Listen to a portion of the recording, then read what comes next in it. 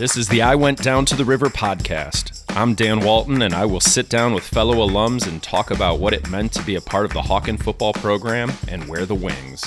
We share stories of friendship, memorable games, funny moments, and how football made us who we are. You don't need to be on a bus for these tangs. Now let's go down to the river.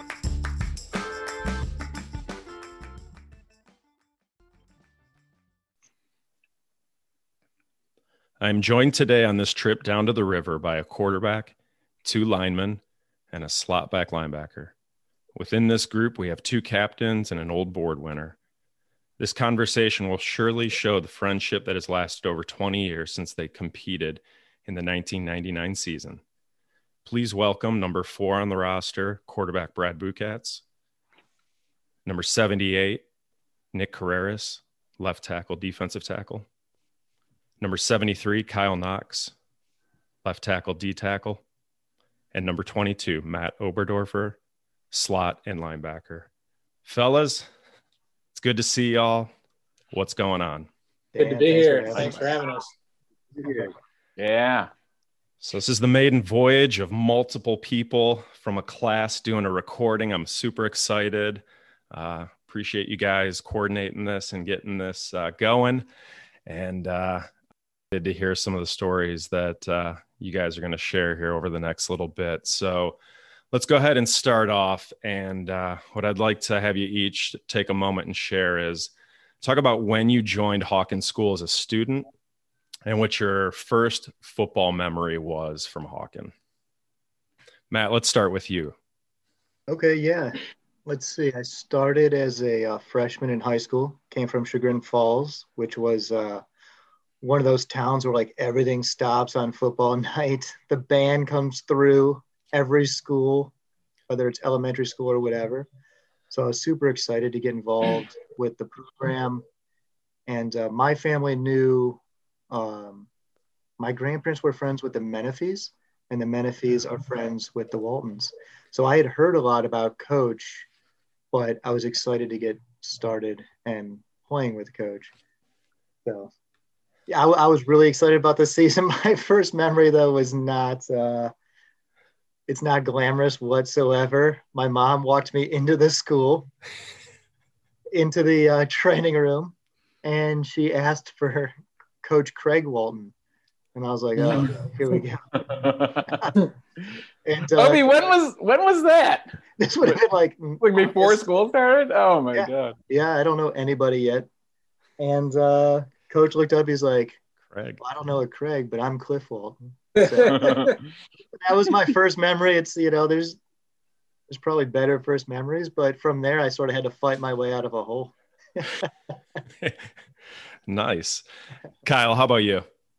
Kind of similar story to Obi. I transferred into Hawken from a public school from West Geauga, freshman year of high school. Not nearly as much buzz as Chagrin, but similar, a town where everybody shows up and watches football. My introduction to Hawken football is a little different because I had older cousins that went to Hawken. So I had a cousin class 88, and I remember going to see OJ when I was a very young kid. I don't remember much about the games. I just remember him ripping off the helmet and the Jerry curl, just, looking perfect, And then my other cousin, class of 92, I remember going to a lot of games and tagging along with that team. They had a lot of success. So, seeing Coach on the sideline, I knew who he was before I got there, and I was excited to come join a program that had a lot of success. Coach Cliff or Coach Craig? The one and only Coach Cliff. Okay. Kyle, what were your cousins' names? So Angela Payne was my cousin, class 88. She played field hockey, but and then Brian Payne, her brother, class of 92, number 73 also. Number 73. BP was one of the best interior D linemen that we've had in program history. He had such a quick get off, man. He was talented. Yeah, I'm not the biggest guy, but got off the line quick, and also, just I had a tremendous amount of respect for the program and for what coach demanded each day from us. So that's great. Hey, Brad, how about you? So unlike the last two guys, I'm a Hawken lifer. So I've been there since kindergarten. Don't know anything else, for better or worse. But my first memory of anything related to the football program was actually in kindergarten. We had some of the captains, I believe, came down and spoke to our kindergarten class right before the fall family fair and homecoming to kind of tell us, welcome to Hawken. This is one of the things we do. And one of those captains happened to be OJ McDuffie. We were actually talking about this a couple weeks ago because we couldn't remember, did we make this up in our heads or was it true? But it was two different people who both remembered it. So we were like, okay, it must have been the case. We don't remember either of the other two people that were there talking to us, unfortunately. After that, it wasn't really until middle school. And then Aaron Grant was a coach and, started to learn a bit about the program and was excited to be a part of it once high school started. So, Brad, you were in kindergarten during that 87 season. Is that what it is? So I think kindergarten would have been like 86 fall, maybe. Okay. But it might have been 87. It was something 86 or 87. But honestly, don't remember much, other than, hey, this is a really good football player who is supposed to be talking to us. Sure. Nick? So different than all three. I came to Hawken in 8th grade.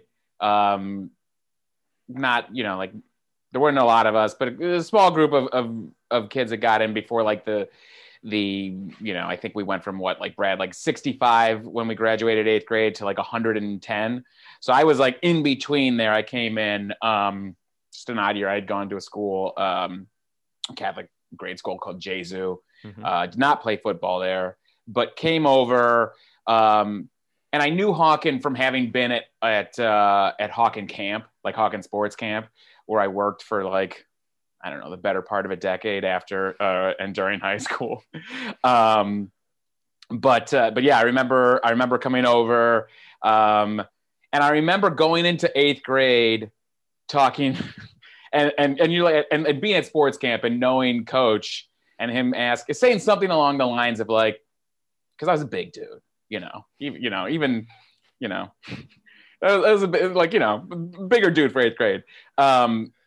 And I remember coach was like, does Coach Hauserman know about you? Hauserman, I think, would have been the 7th, 8th grade coach. Is that right, Brad? Hauserman? Hauserman. And yeah. Yeah. And he was, does Hauserman know about you? And I was like, I don't know. Maybe. But yeah, that's 8th grade. That was my first experience.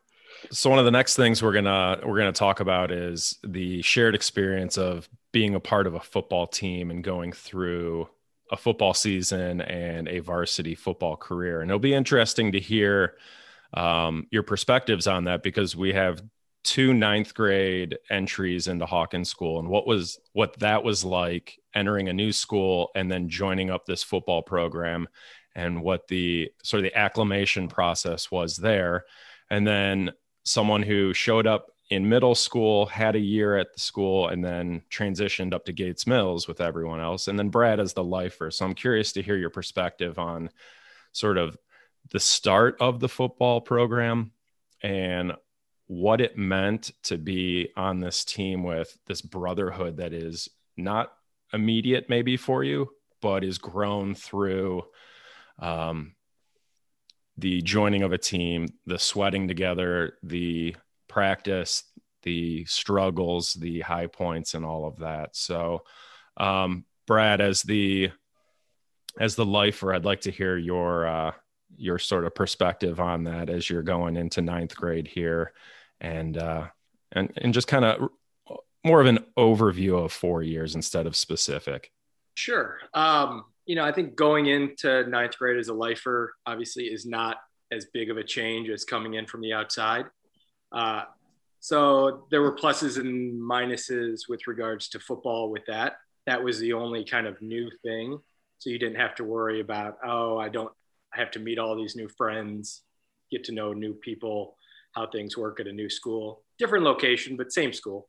So you got to a little less stress of that. I don't, the other guys can probably talk about how football affected, going into a new school. But it was an opportunity to meet people who I didn't know in the school. Outside of Nick, we didn't have many, football players coming up from the middle school my year.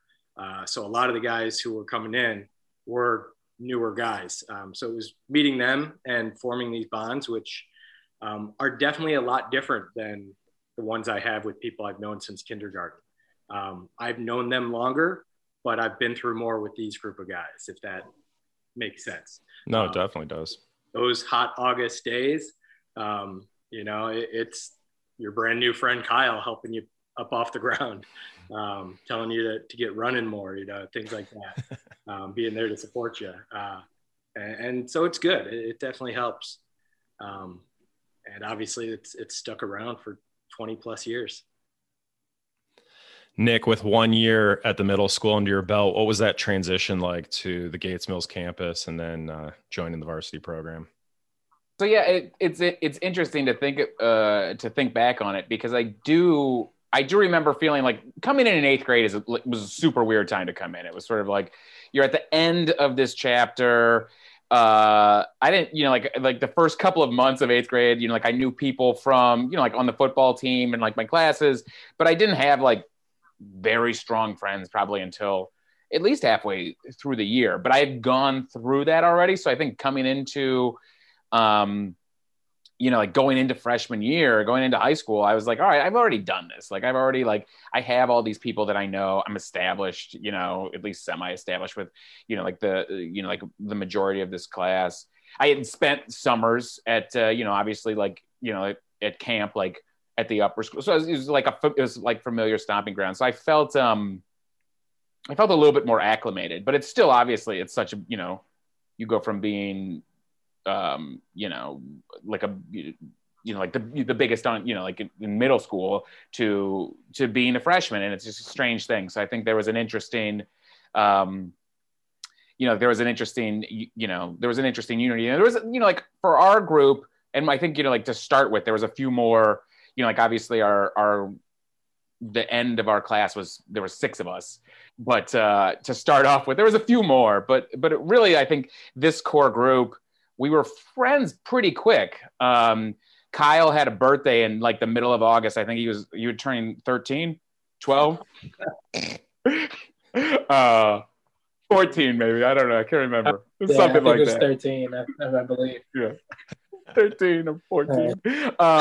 No, Kyle had a birthday, and I think right in the middle of 2-a-days, we would like, we were already, was that we went to Yaga Lake, I think. Yeah.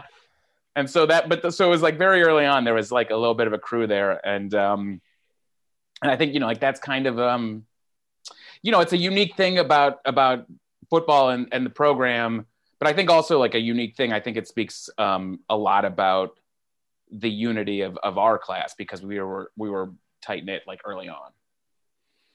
And so Kyle and Matt, as incoming freshmen, was that you guys were a part of the varsity team joining in because of your numbers? So was that a June mini camp during the summer? Was that sort of your first appearance? I think I first joined the team on a Thursday summer session. And sure.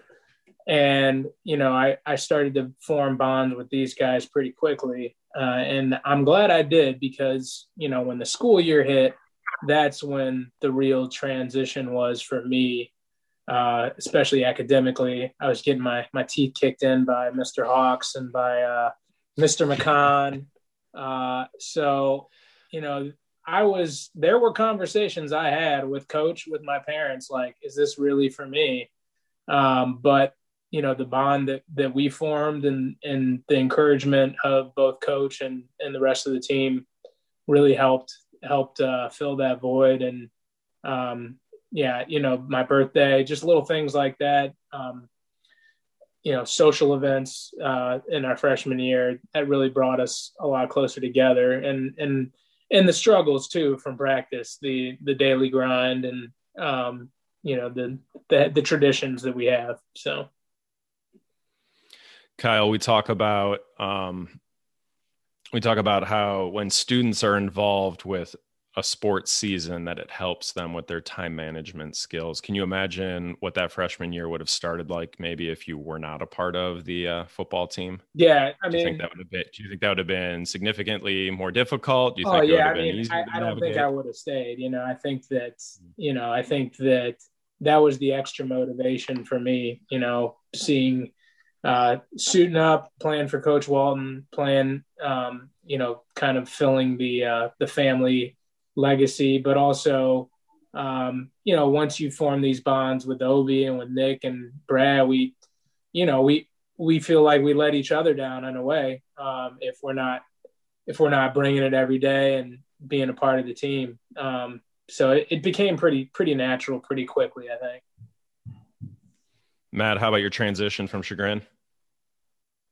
I would say I had a similar sentiment, where I didn't know, like with Kyle in this regard, but I didn't know anyone at Hawken. I don't think I knew a single person. So the Hawken football team was my first family, and it only grew from there.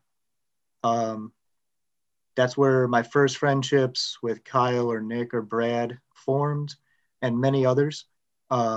And they just persisted all through the summer and through freshman year and 4 years of high school and to this day. I remember distinctly, I could feel the tradition of Hawken football right off the bat. I could also feel the expectations. You're going to give 100%. We expect to win. We expect to play football the right way.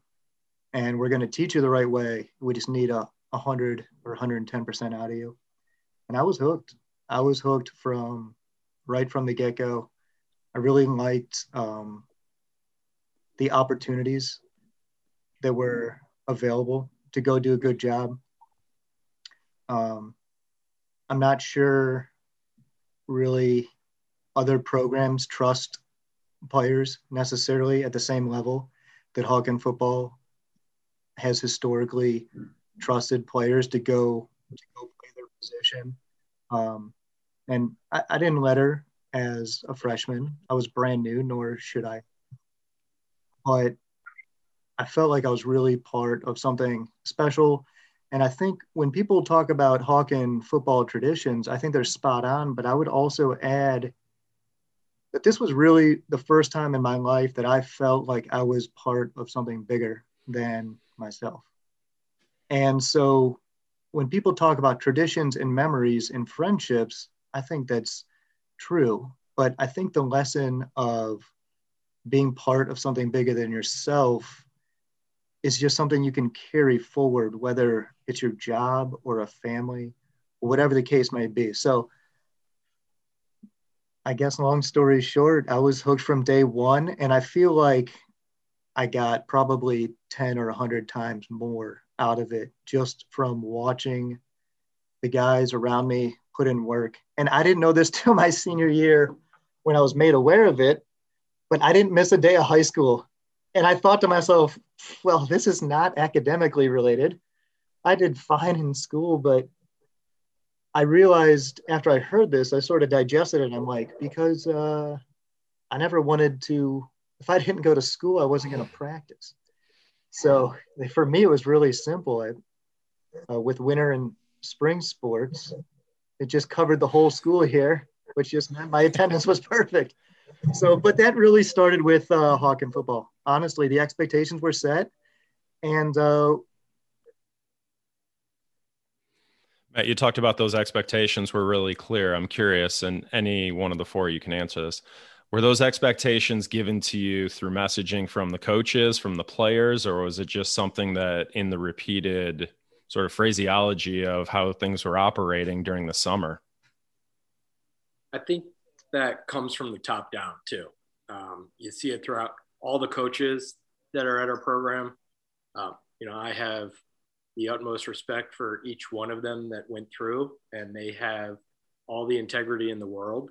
I've been lucky enough to be on the sidelines in a number of different capacities since, and been on other sidelines to see what not ideal coaching, mentoring, and being around children is. You're around 13 to 18-year-old young men. That's a very formidable time in their life. And I think the program does a great job of instilling tremendous values. And like Obi said, setting the standard from day one. And that allows them to give the captains and the players more freedom to be leaders amongst themselves because they know what's expected.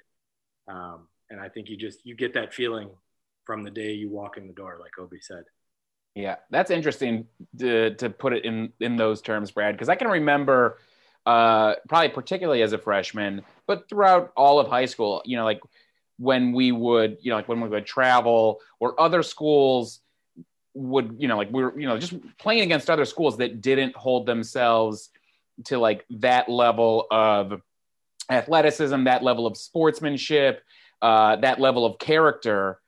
And seeing playing against teams or seeing other teams where coaches like didn't carry themselves in the same way as our coaches did, or there wasn't that, not even like this is what, what is expected. It was a mandate. It was you didn't. I'd say leadership in the locker room.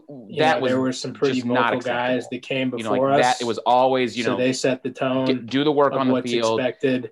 Keep your character very high. In other ways, and I think you'd see people come in and have to, bad sportsmen, So I think getting into fights, a big part, like yelling at yelling at coaches, yelling at other players. It definitely just wasn't accepted. And there was just no tolerance for it. So I think that captain, there's a lot that comes along. There were with definitely that like early days they set there was sort of that tone set in practice. But when I saw it.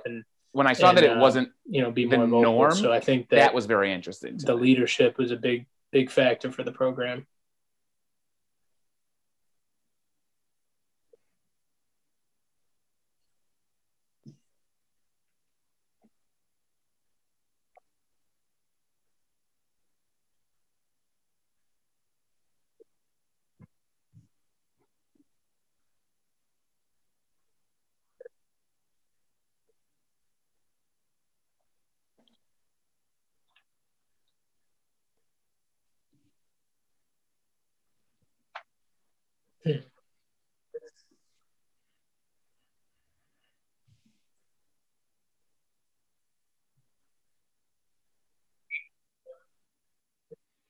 So you guys mentioned that the leadership of the upperclassmen, extension of the coaches, so to speak. I'm curious, what upperclassmen would you say had maybe the biggest impact on you as a player or, off the field?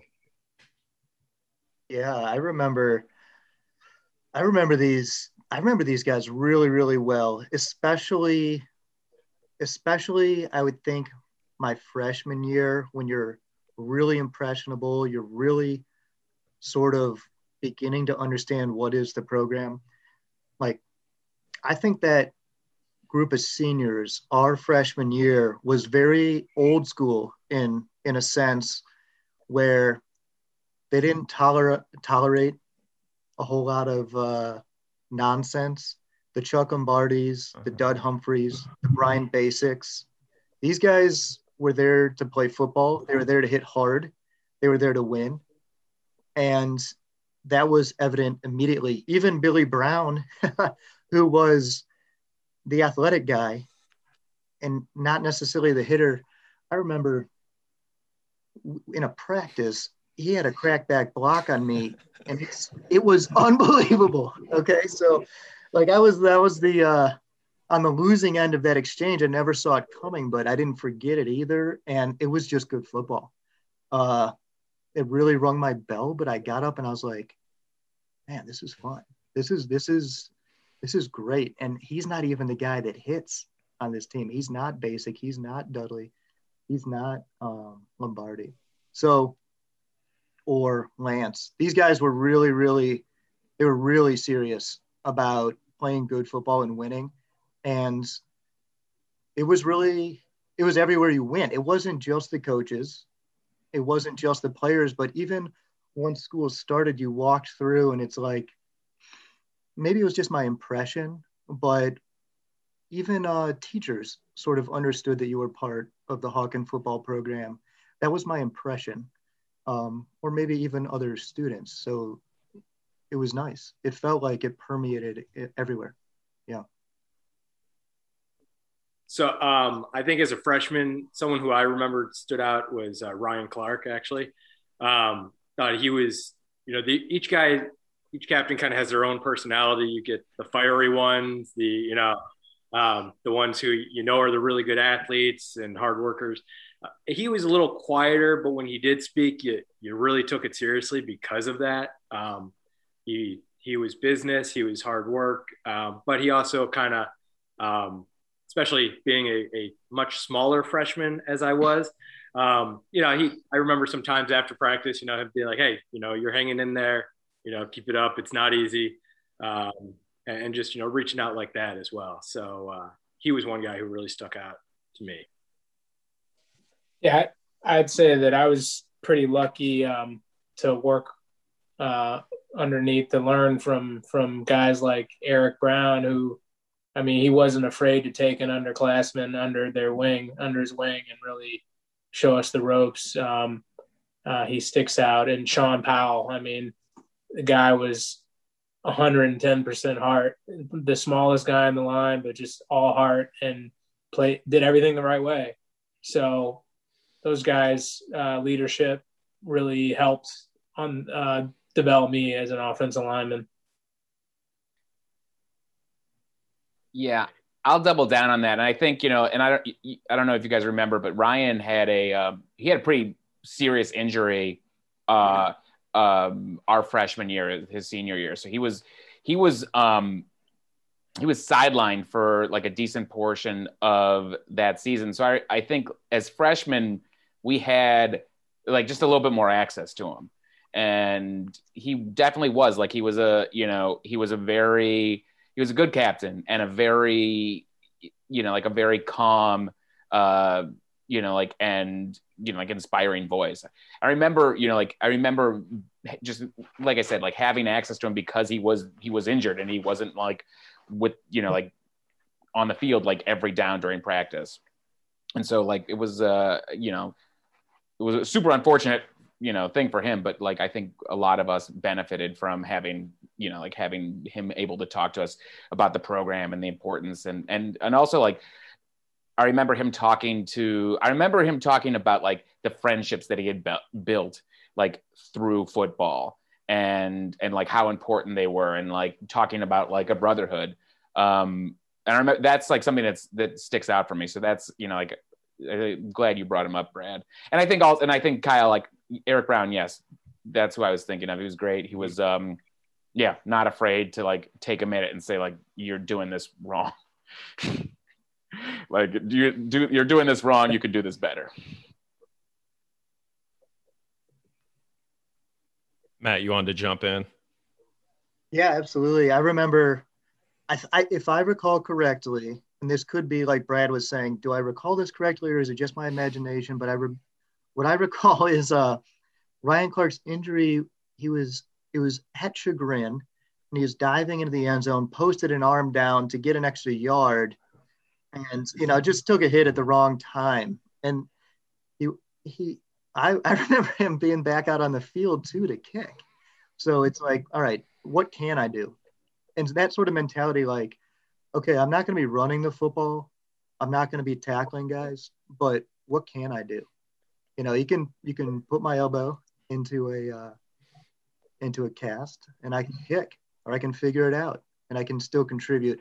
Plus the stuff on the sideline was great. And the other individual that I was thinking of too, who doesn't like fit into that class, but was like a really big mentor, was Ben Sands. And so he was just on another level, frankly. His understanding of the game, his ability to just communicate it his ability to like find you at the exact right moment and say the right thing. And it was always really simple, really refined, but really poignant.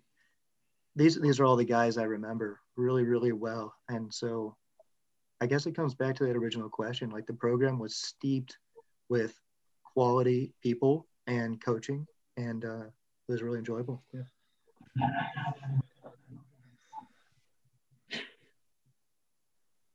I want to, before we move on to another subject, I want to name one other person, and it's a little different mold than the people we've named.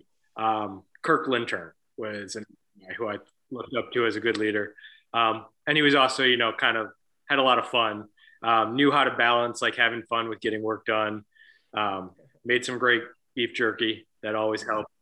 And it goes back to your earlier question about the program. When you see guys like that, they're good leaders then, and they show it throughout their life. They come back, they're passing that on even after they're not playing as coaches. They're coming back because the program means that much and has that big of an influence on people. I got to interject because we made a reference to this game twice, and it was our freshman year, and that was the game that Clark got injured. And if you guys all recall, not all of us attended that game. And I'm sure I don't know how many young people listen to this podcast, listen to a bunch of old heads, but one of my biggest regrets in all 4 years was choosing a social event over a football game. So it was weird. It was a weird thing. And the freshman schedule he gave the freshman the option of going to Chagrin Falls and being on the sideline. We knew we weren't going to play, but I think it was like there wasn't enough space on the bus or something crazy like that. Yeah. Or we could go to this freshman social, which, a Hawken freshman social, how much fun really could it have been, right? So if I could have do it all over again, I would not have left my team and really, you go on the road, you play at Chagrin Falls. That's an experience, especially as a freshman. I mean, I'm envious that Obi got to experience that, and I chose, something else. That was a tough position to be put in as a 13-year-old, though, probably, right?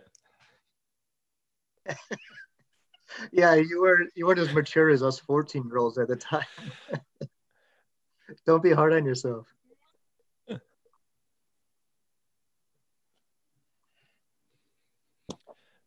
I'm aware of the type of captains that you were just referencing because a couple of them were, not the rah-rah, always talking type, but when they do speak, there's just so much more power in their message. Mm-hmm. I didn't put 2 and 2 together and realize that the senior class when you guys were freshmen was the group right after me. So they were juniors when I was a senior. I know those guys quite well, and I know Ben Sands quite well. And Ben is not a vocal guy. He does not need to hear his voice spoken all the time. But when he would speak up, I can imagine that it quiets up and the ears perk up because what he has to share is of importance and is somehow going to get the team or you better. So, yeah. So as we sort of transition to some of the upperclassmen that had an impact on you, our next comment will be this. I'd like to talk about Kyle and Matt. You two were both your senior year. You guys were selected or elected to be captains. What did that mean to you guys? And then after they're done speaking to that, I'd like Nick and Brad to sort of do a sort of an overview of what those two, what their leadership model was, but then also the other two that were a part of that, which is Carney Shanahan, a senior, and underclassman junior Arun Kota. So Matt and Kyle, if you'd lead off and just tell us about what that meant to you at that time and maybe how it feels different, maybe, a little bit down the road.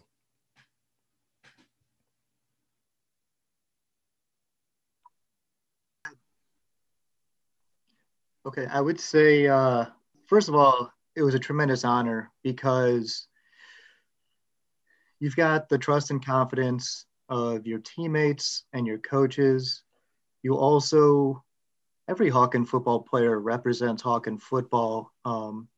But if you get selected to be a captain, you immediately are taking on a little bit extra, maybe is a fair way to say it. So I felt like I wanted to do a really good job carrying that water of the people that had come before me and hope to set a good example for the people that would come after. And that was, I think, really the crux of the way I felt at the time, just really honored.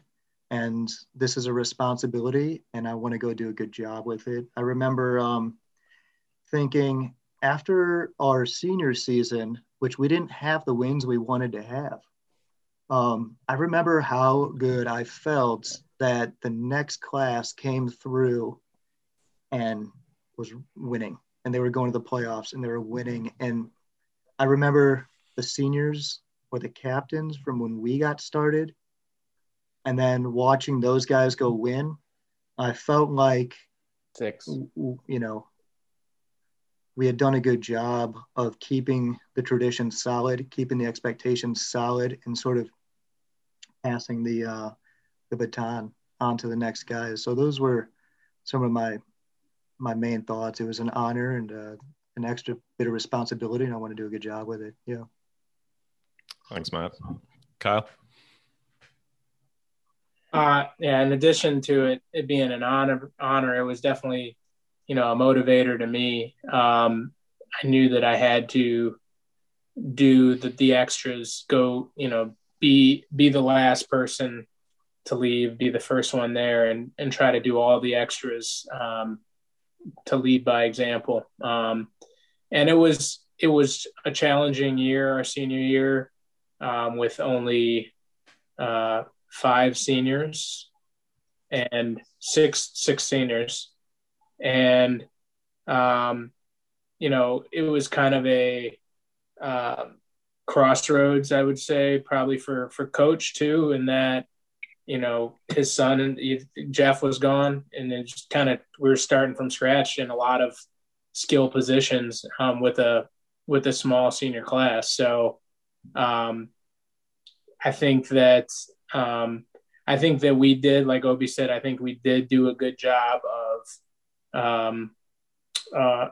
of delegating some of that responsibility to some of those younger team members on our team that then ended up becoming leaders the next year. The Aruns, the Wests, and a lot of the other guys. So, I think that I wouldn't trade that experience for anything in the world. I think it helped me in other aspects of life, in other leadership positions I've had professionally, just really understanding how to deal with people, whether they're, doesn't matter whether they're happy or sad or what background you come from, really coming to a common ground with someone and working to reach a common goal and to motivate them and get the most out of them.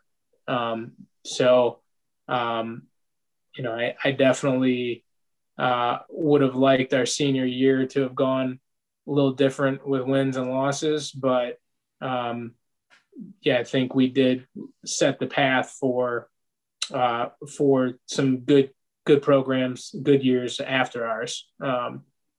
Well put, Kyle. I can feel you on those statements, because my senior year was kind of a similar situation. We were 3-7, and you're close in a lot of ways to having that win total be more. It didn't work out that way, but as my classmates and I talk, it doesn't change the experience. All these years later, I mean, we still have amazing friendships. We cherish the memories of it, and you wish you had some more wins, but it didn't take away from how special it was. And I would add too, it's not like we weren't playing good football, frankly. Like Brad did the math, as Brad can do because he's good at math.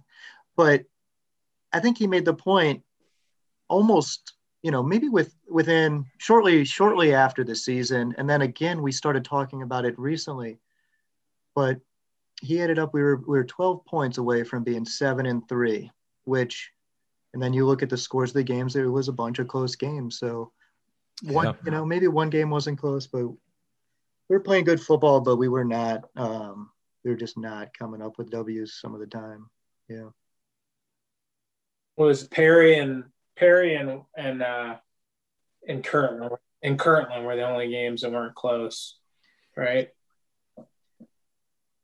I think that'll give me kind of an opportunity to talk about the captains here. And I think, when you have a season that's not going the way you're used to when you've been in the program for a while or what you were expecting, and certainly not what you wanted, leadership is what gets you through. And I think by looking at those scores, you see, we were competitive. Really, the only game we weren't is that Perry game, which honestly, we got our butts kicked.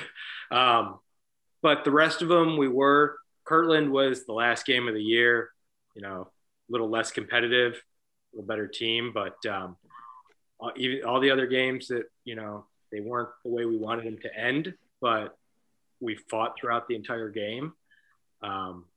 Made a lot of good attempts at comebacks. And that comes from the top down, whether it's the coaches, but, on the field every day in practice, getting you past those losses, it's the captains, in the locker room. I don't think any of us can really remember a coach being in the locker room that much, it's the captains, and no matter what year you are, who the captains are. And if they're not there to lead you through the darker times, it's tough. Obi has, probably the best work ethic of any of my friends, hardest worker. And that goes back from day one, where he was probably the only guy shorter than me on the football field. But biggest heart, and, grew into that as a football player. And, Kyle has always been, someone there to pick you up and support you, and has always led by example too. Multi-year starter and contributor. So, having those guys as our front men, and Arun, who has a little bit of that Kirk Lintern fun vibe, but is an incredibly intense guy as well. Those are some really good people to have as captains and leaders.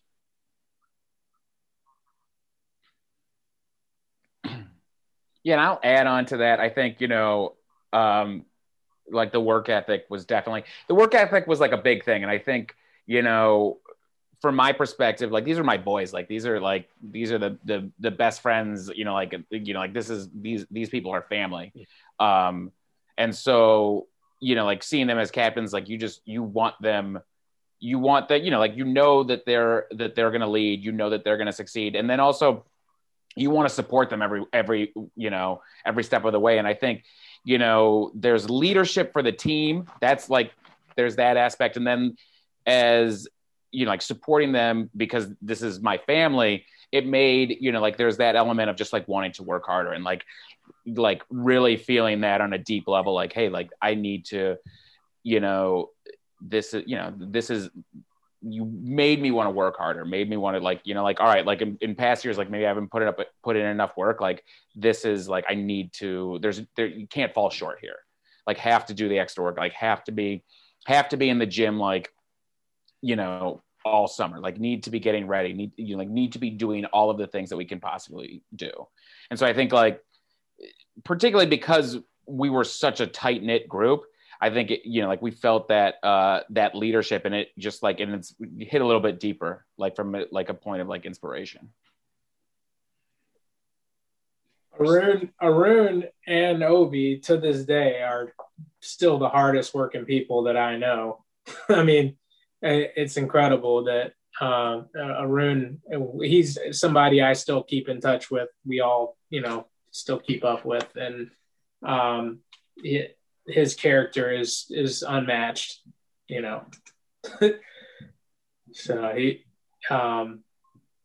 we had strong leaders, and it started, our freshman year by observing, what a good captain does. And I mean, we it's not like we didn't witness captains that maybe fell short of that, and kind of gave us ideas on, maybe we should try to connect with people in a different way, or we should try to motivate people in a more positive way.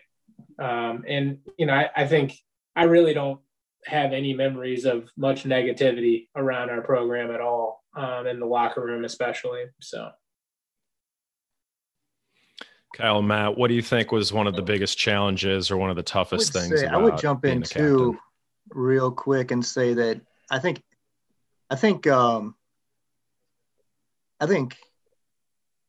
any of these seniors could have been captains. And like you've heard here a number of times, it was a tight-knit group. It really was. And people were putting in the work. I remember how many routes Brad and I ran leading into senior year, especially. It was great. And so Brad and Nick could have done a very good job with it too. I'll add that.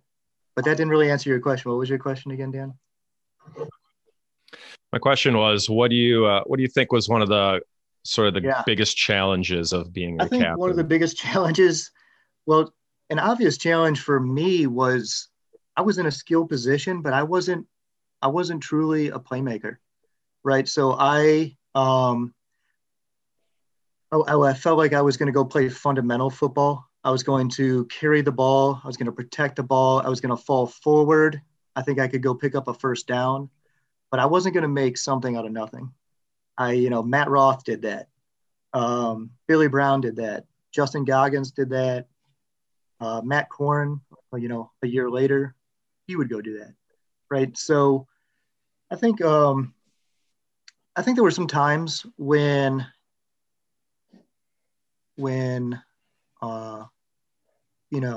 going out there and playing fundamental football was good, but when you have tight games, I guess I'll put it on myself here. When you have tight games, that one little extra playmaker, the guy who can turn nothing into something, that gets you 3 or 6 points, right?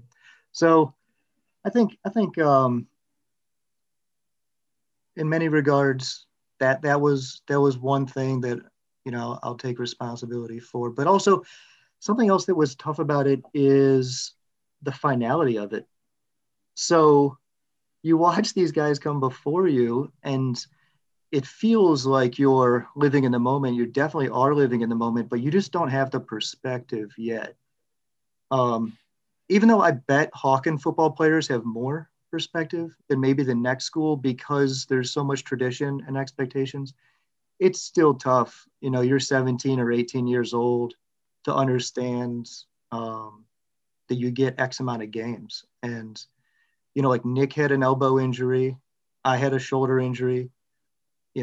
Brad and Kyle weren't entirely healthy the whole time. So you can miss games that way. I remember Carney had an injury, right? So you can miss games too. So it's already short and then you can miss games too. So I think sort of the finality of it and how do you really like take the bull by the horns and really own the moment. I think Hawken football players do that pretty well by and large, but I also think they just wish they could have done just a little bit better because it's such a sweet experience. Yeah. I like how you commented on both sides of that because I do agree with what you're saying, but I also think of every year that senior class and, how many times did you hear the message of like, your 4 years are going to go quick. They're going to go by quick. Or, hey, this might be your last game. You don't know when your last game is going to arrive. And with both of those, as a 17 or 18-year-old, it's sometimes hard to hear that and process it and take it for what it is and really appreciate in that moment. Yeah, I completely agree. If there's younger players that end up listening, which I hope they do, I would just say you need to, this is something, if I take this mentality with me many places, but it's like, say you're just in the weight room, right? Say it's chest day. Like this is your one shot at chest day today. Right? This is your one shot, because you're gonna put in a certain amount of work, and you're gonna be sore, and you're gonna leave, and you're not gonna be able to go do chest day again tomorrow because you need to have some recovery. So this is your chance to go do a fantastic job with this.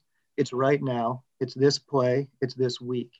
You know, it's this set of bench press or whatever the case may be of whatever you're working on. You know, like, it's right now. So do a great job with it. And because it does end up going fast, if you work your butt off, you can walk away feeling pretty good about what happened, even though you want more. Yeah. I think you guys both nailed it. I think football was the first time, you know, that last game, that's the first time I can remember in my life looking back and being like, wow, this is the end of something, Mm-hmm. you know? I definitely wasn't someone who was going to have an opportunity to play going forward. But even if I did, it was still the end of Hawken football for me. And, you know, as everyone has said multiple times, you know, these guys are family.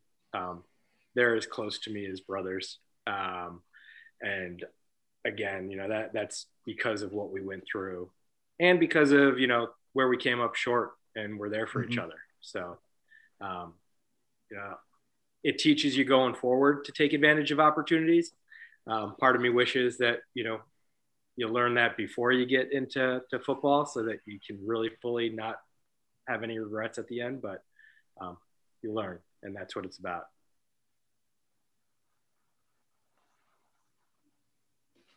Kyle, what was your favorite tradition during your high school career? McDonald's eat off, I would think. Man, burger eat off, man. That was The burger eat we off. would do a lot of damage there. We would do a lot of damage. Yeah. Yep.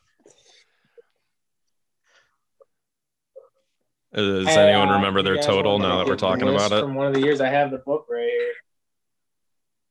Yeah, we do. We do want you to get that list. I mean, I remember my 2 assignments each So year. this was they were not fun. 98. 98 season. Let's see. Arun, 4 big cheesies. Wes, 16 cheeseburgers. I really remember that. I remember that. Carney, 80 nuggets.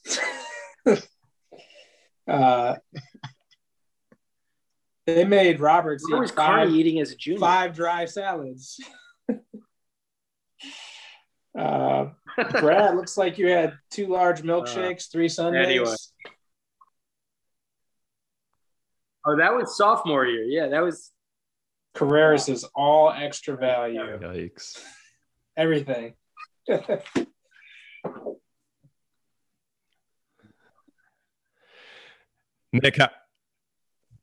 Nick, how about you? What was Maybe your the favorite mud in tradition? the end zone? Claiming the field? Yeah, And then, claiming the you know- field. Okay. Did you have a pattern? Did you have was it the same every Yes. week, or was it just Yeah, I would walk it off, someone handed and it to you? now I can't remember, but I would walk. I had like a pattern, like corner to corner to corner, and then like however many. I can't remember what the number was, but I would want to say I'd walk out from like back left, and it was so many steps like across the back, and that was my ritual. But Love yeah.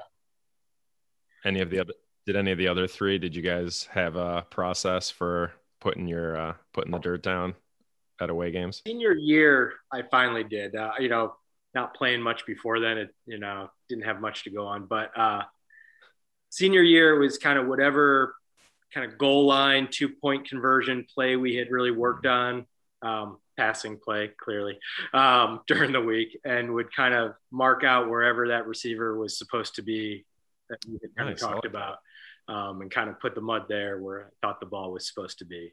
So. Nice. Matt? I think I was a little bit just straightforward with it. I wasn't as creative, but I remember like Jim Dempsey. Oh man, I love watching him. He was like a wild man. And like, it didn't matter what he was doing, whether it was sacking a quarterback or like working with mud. he was going to do it with a lot of zest. And, watching him, that was really fun. He was just Was he the last to put the mud? Was he the last to put the mud down his year? Because for us, it was Fluey. Were you gonna put it Flu? Yeah. Where are you gonna put it, Flu? Yeah, that's right. Where did he put it? Flu and you where he put it. Because there's been years where he's the last person Fluey didn't he puts it in the mouth. Snap one time and do something wild like that. I think he did. I think there was he one just went where, kind of wild. I think. Where he went wild on it. Brad, favorite tradition? Favorite tradition. Mud was obviously a big one, but I think that maybe the team breakfast was probably favorite tradition. Again, something where the team was doing everything together.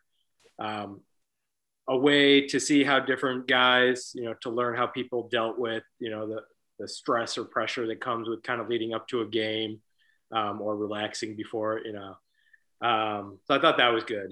But I think probably fudge.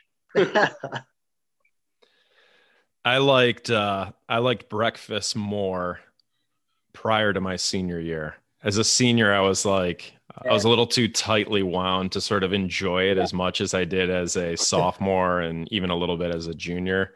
But as a senior, the breakfast was about that team meal Friday night, and then most times, sleeping over at whoever was hosting the next morning. So it was still a great tradition, great memory, but man, that spread looked good, but I could not enjoy it as much as I wanted to. Yeah, for sure. Let's think about memories of varsity firsts. Okay, so I'm going to ask if there is a first from your varsity career that really has kind of a good, clear memory. That could be your first varsity snaps. That could be first varsity tackle, touchdown, reception, carry, completion. And it doesn't matter sort of what year that first we're talking about. So is there a first that kind of really sticks out in your mind when you think about it? I remember one really well. So freshman year, I didn't play varsity, but sophomore year, I was on the kickoff or the kick return team, and it was, me and someone far more athletic than me to my right, probably Roth. And and we've got our first game of the season, and I'm thinking to myself, and I was on the kickoff team too, so I'm like, please, I know Coach loves getting the football, but let's just go ahead and lose this coin toss. I could just run down there on kickoff and hit some people and just get that out of my system. Just get the season going. But the captains came in at field, I believe, and they said, "We got the ball." And I immediately, this is the only time in my athletic, whatever, days where I felt sick to my stomach. I'm thinking to myself, oh, okay, they are absolutely kicking it right to me, because they know this other guy. They probably, they know he's a threat. So yeah, they kick it right to me. I just think, okay, we're going to field this ball cleanly. You can go straight ahead. I think I ran into my own guy, just head down, both hands on the ball. Just on a train track to wherever. Ahead, hold the football. I remember that really, really well.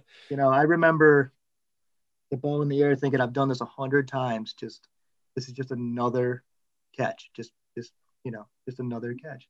So that's the one I remember right off the bat. Nice. So I remember my first start as a senior was ironically also at field. And I have a habit of kind of when I'm really nervous, not remembering things after the fact. It's kind of like a blackout. Wait, did I just do that? What happened? Good example. Don't remember speaking a single word of my chapel talk at Hawken. I remember shaking hands and I remember clapping, nothing in between. But all that stands out from my first game at field was as we're leaving the field house.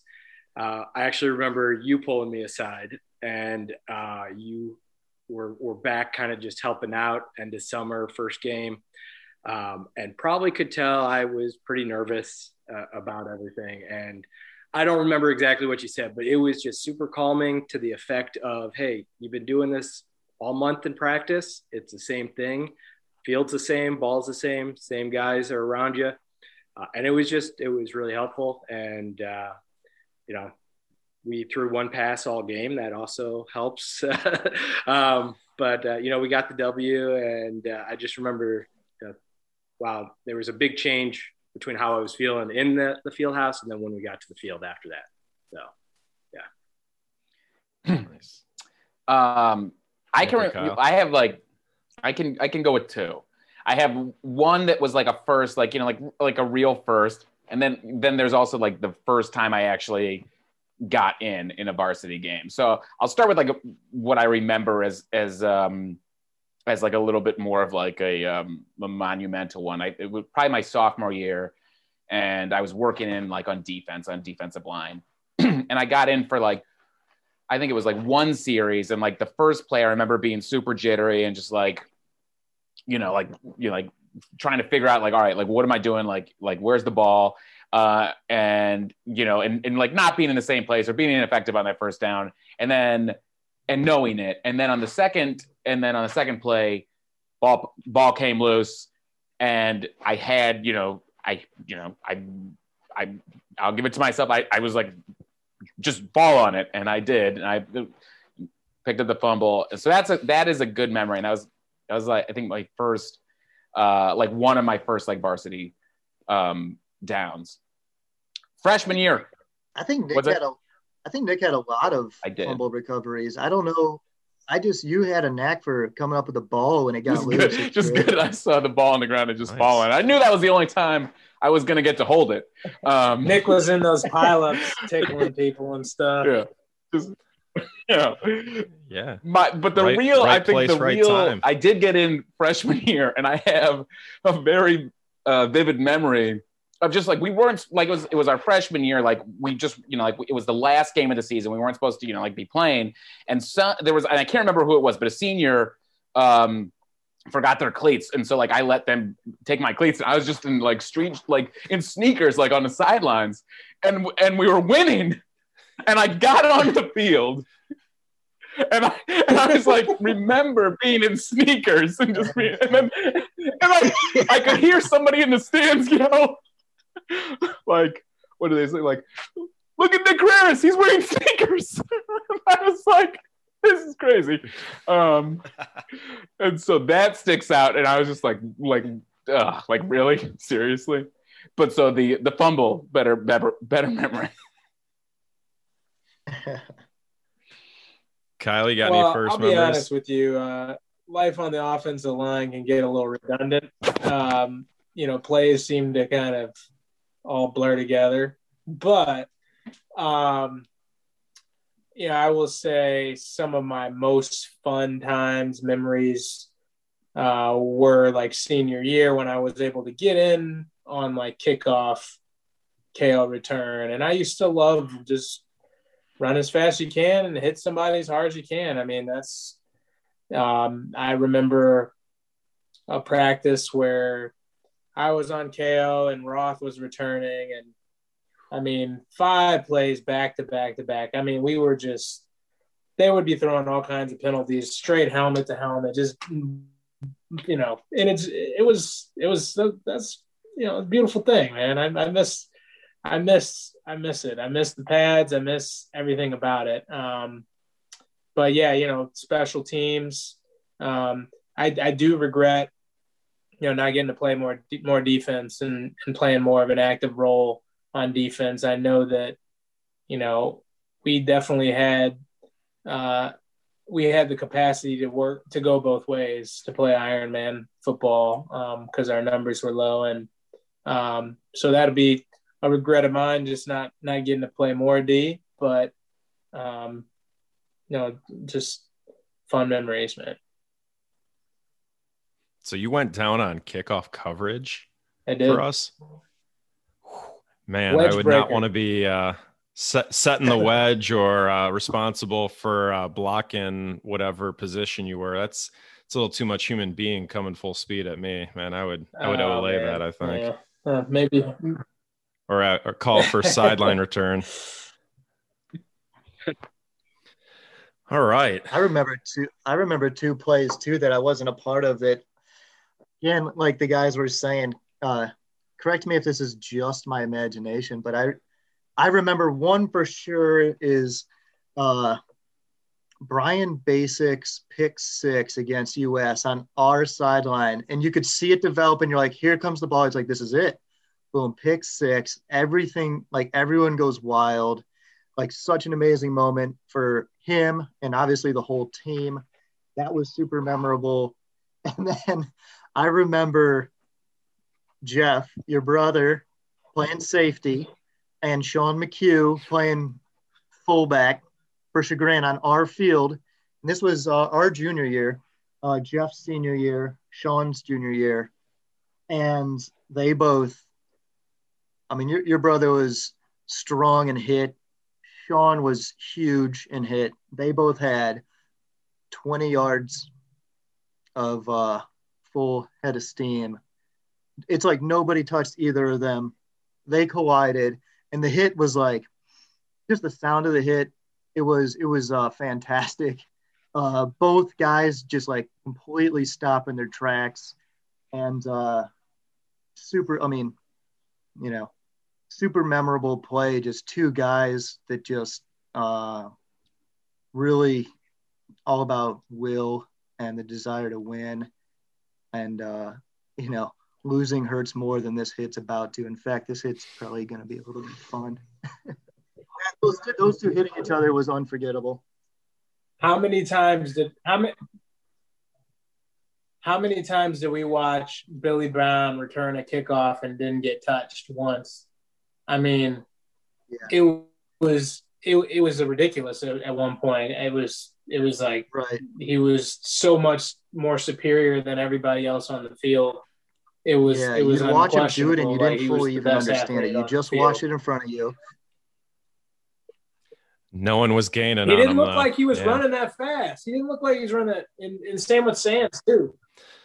Well, there's a reason Billy Brown had the success he also did for 4 years at Yale. Thanks for sharing those memories, those firsts.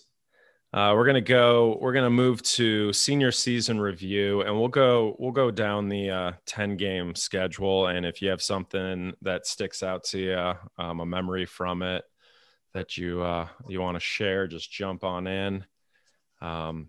This is the 99 season, season in which the Hawks were 3-7. Week 1 game against Field High School. This is a game in which the Hawks have a close game and come back by way of a 14-13 win. Yeah, I mean, first game, we had a lot of optimism going into the season. Outside of the skill positions, we returned a lot. Our line, we had a lot. I think one of the biggest lines in the area. If I remember, there were like articles being written about it leading up to it. Like I said, I think we threw one pass all game, and I'm pretty sure I did not even throw it. I don't know. Oh, really? Okay. So, 5 passes all game. But a close game that we, fought through. And I think that was good because it let us know that, we can fight. And if we were behind, we can get back. So we needed that year. Yeah, I remember the optimism leaving that game. I mean, everybody was on cloud 9. First game of the season, off to a winning start, and I just remember. I remember some big hits in that game. I remember it was pretty physical. and it came down to it was, the fourth quarter obviously decided it. You guys else have any memories? Yeah, I mean, as we move through, I don't know how, like, my memory might get a little spotty as we move through, but I do remember. Yeah, we don't need to go to the binder. But I do remember this game, and I can't remember if we got the ball first or second, but I remember the first down of defense, just a routine, very basic, like, play, but like shucked a lineman and then made like a clean tackle, like on the first play. I remember that very specifically, like my first, like that first play. And I think that is something that stood out from that game and just for the season for me, because it was like, all right, like I've spent like the off season, like really working, like working on technique, like working on strength, like working on conditioning. And it was just like, it wasn't anything special. It was just like, that was what I was supposed to do. And I did it. And I think that stuck out for me. Is this the game where maybe everyone outside of the program, it was like a coming out party for Matt Roth as far as his abilities carrying the ball? Yeah, I think, we all knew the talent that Matt had as a runner. Leading up to that, he got some decent playing time, but it was a sophomore the year before. And there were some seniors ahead of him who would put in some work and could handle the position. So yeah, it was definitely a time for him to come out and set the tone for kind of where our playmakers were going to be that season.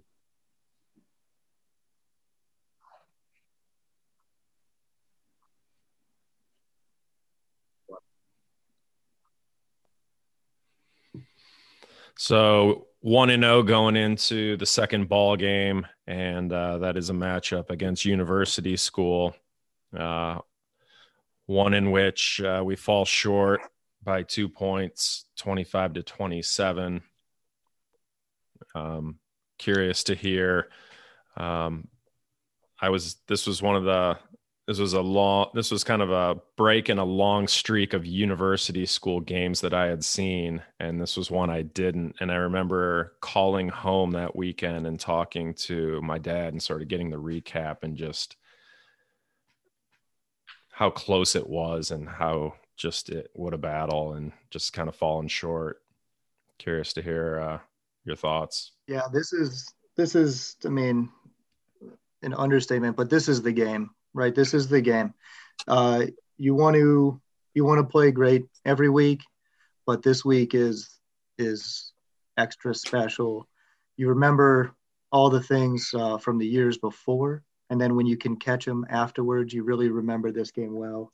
I remember it was just really evenly matched. It just felt really evenly matched out there on the field, and it felt like whoever's going to have the ball last or whoever's going to, have one extra opportunity was really probably going to come away with the win. I felt like we were absolutely, that was a winnable game for us. Like you said, it was close. I think Payne's touchdown really sticks out at me, Brad. That was big play, you guys. Big connection, you guys had. What route did we complete to Greg? He was a backside post. He was like the third or fourth option. Yeah. And caught him out of the corner of my eye at a last minute, just as I was literally I think it was the linebacker coming in. It was one of the sprint rollouts, I think. And I didn't, after getting hit, I wasn't sure it was going to make it to him. I think the Kansas City Chiefs watched this film and took this out of our playbook. They run this with Tyreek Hill now. Like we learned that from that play. Yep.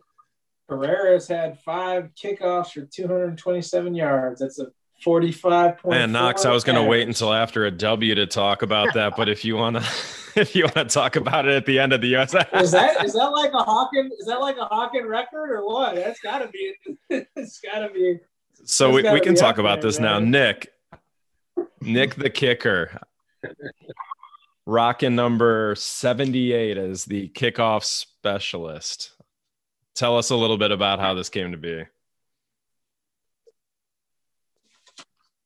Well, I think it would have been, like our junior year, Dusty Dykstra was kicking, and he had a leg on him, he had a boot on him.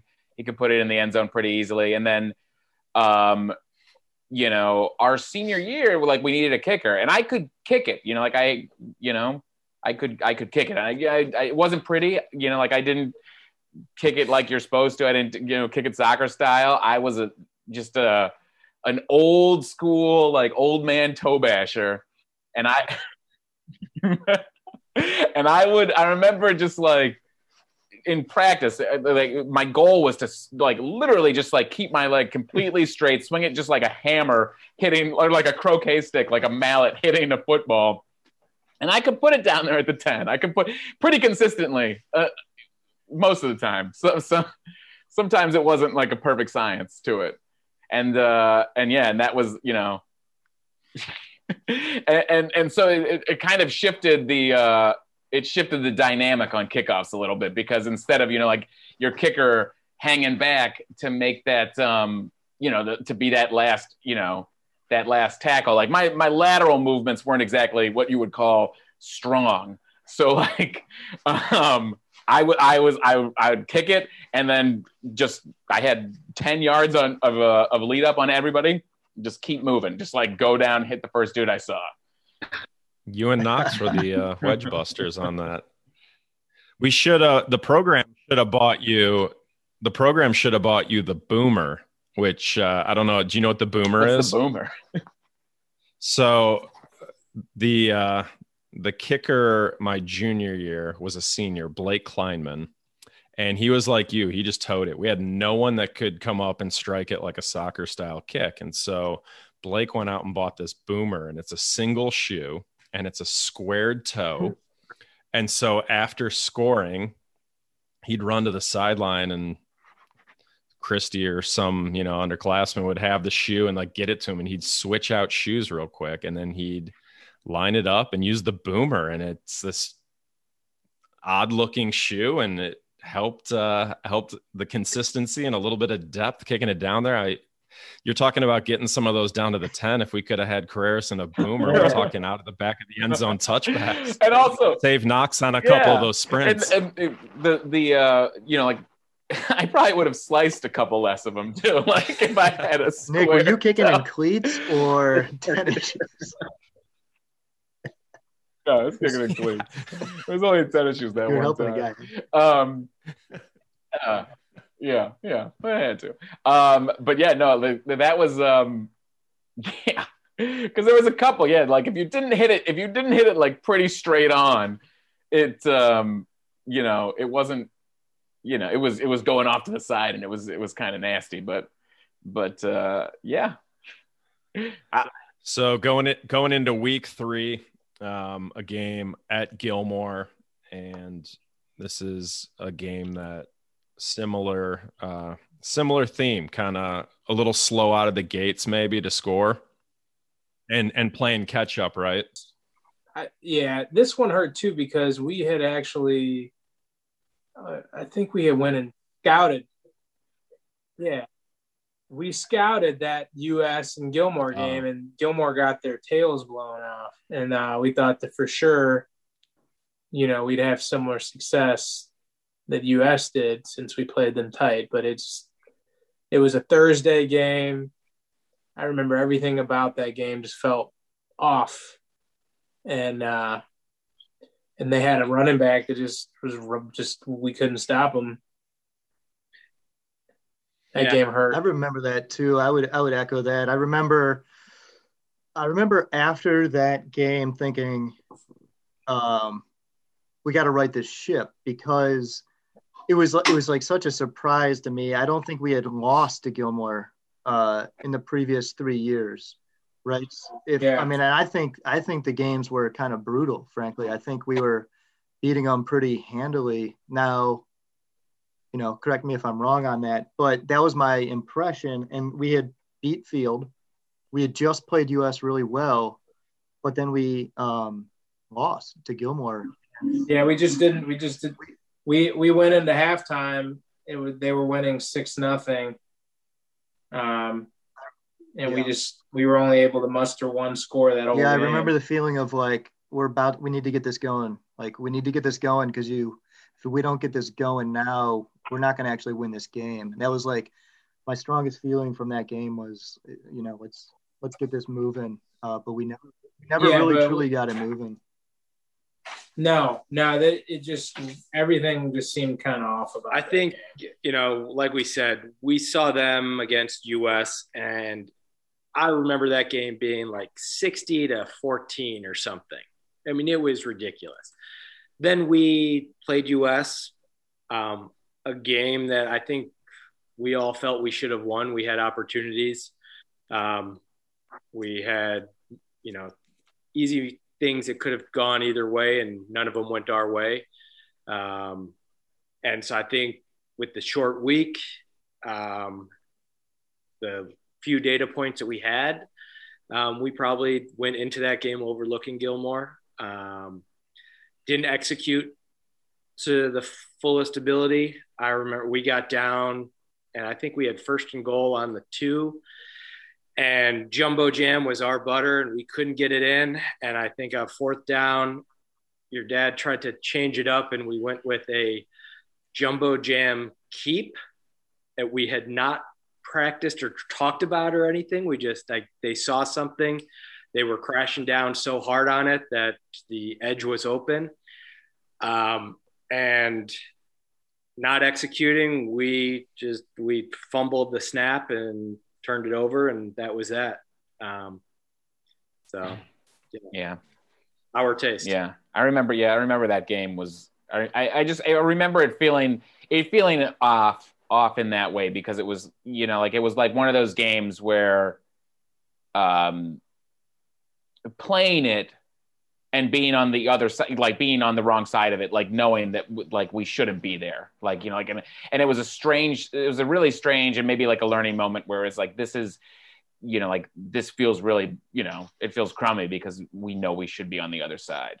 I remember not too much from that. I do remember in that game picking up a fumble and catching it on a hop. And I remember I was standing. It was like one of the rare times where I'm like standing and like I recovered it like straight up, and it's, and despite like all the years of just fall on it, cover it, I remember taking a step and just being like, I'm gonna run this back right now, which didn't happen. But I remember thinking that in my head, just like I could take this. I'm gonna run with this. And I think I was in a bunch of traffic and I was like immediately tackled, but I remember pretty clearly is like, I could take this back. Week 4 opponent is Aurora. And I think anyone listening to this that is in the younger crowd is going to be like, what were we doing playing Aurora? Because you think of Aurora now. And this was kind of the early stages of the CVC conference, and Aurora was a much smaller community at this point. Yeah, and this is a game that is a shootout of sorts, one in which we fall short by 3, 34-37, kind of get stuck behind a deficit here early on, but to you guys, to your credit, fighting back and really making a game out of this. Brad, you had a really big game. You found the end zone 5 different times, well over 200 yards. One of those 5 was to Oberdorfer. And talk a little bit, Brad, about what it's like to play quarterback. And I'm similar shoes to you where it's senior year only, right? So just getting that senior year time at quarterback, what it's like to play that position for someone who has never played quarterback. I think, the position itself, I didn't play any other position, so the X's and O's were no different, but the leadership and the pressure are certainly what come with that position.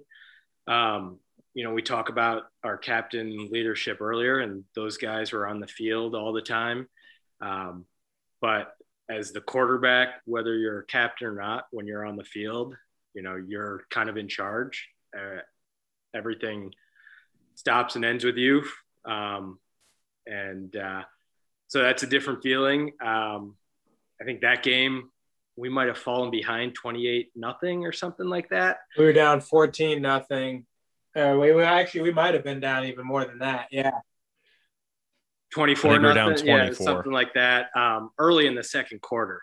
But we figured out some stuff that started working. Matt Roth had a big game. We we connected on a couple of screen passes that went long, and then a streak that he went up for in the end zone and got later on.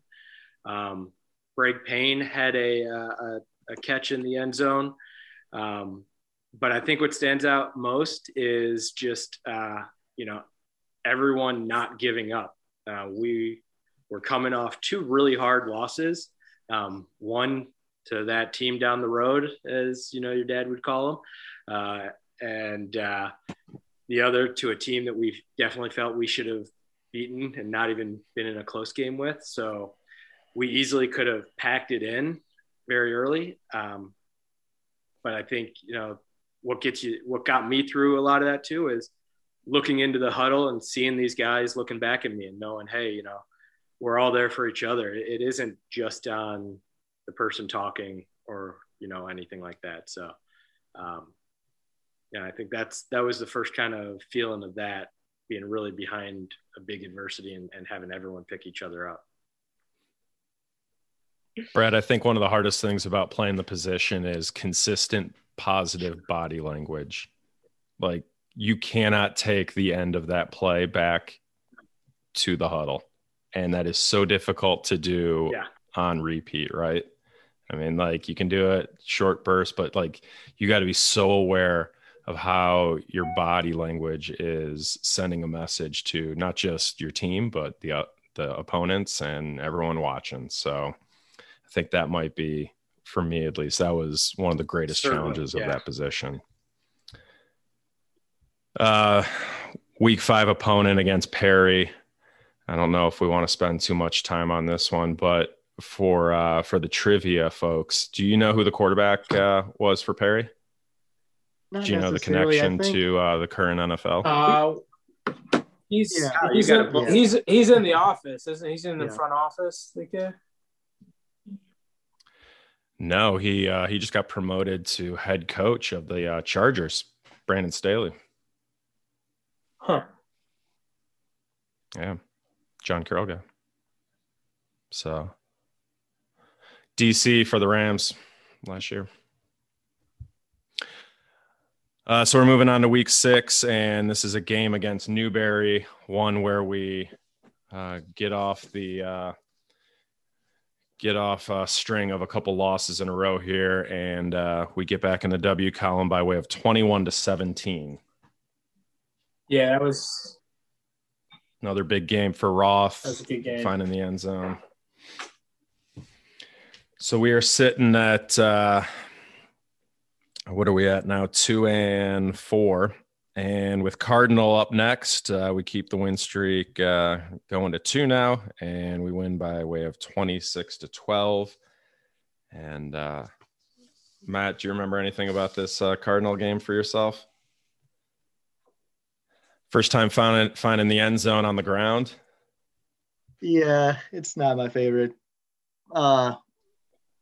No, it was good. And honestly, I remember we had played Cardinal. We had some close games with Cardinal in the years before.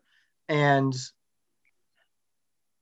we felt like we were a pretty talented team, even though our record wasn't reflecting it. And to go beat them pretty handily was nice. And now it's back-to-back wins. We felt like we should have had back-to-back wins to start the season.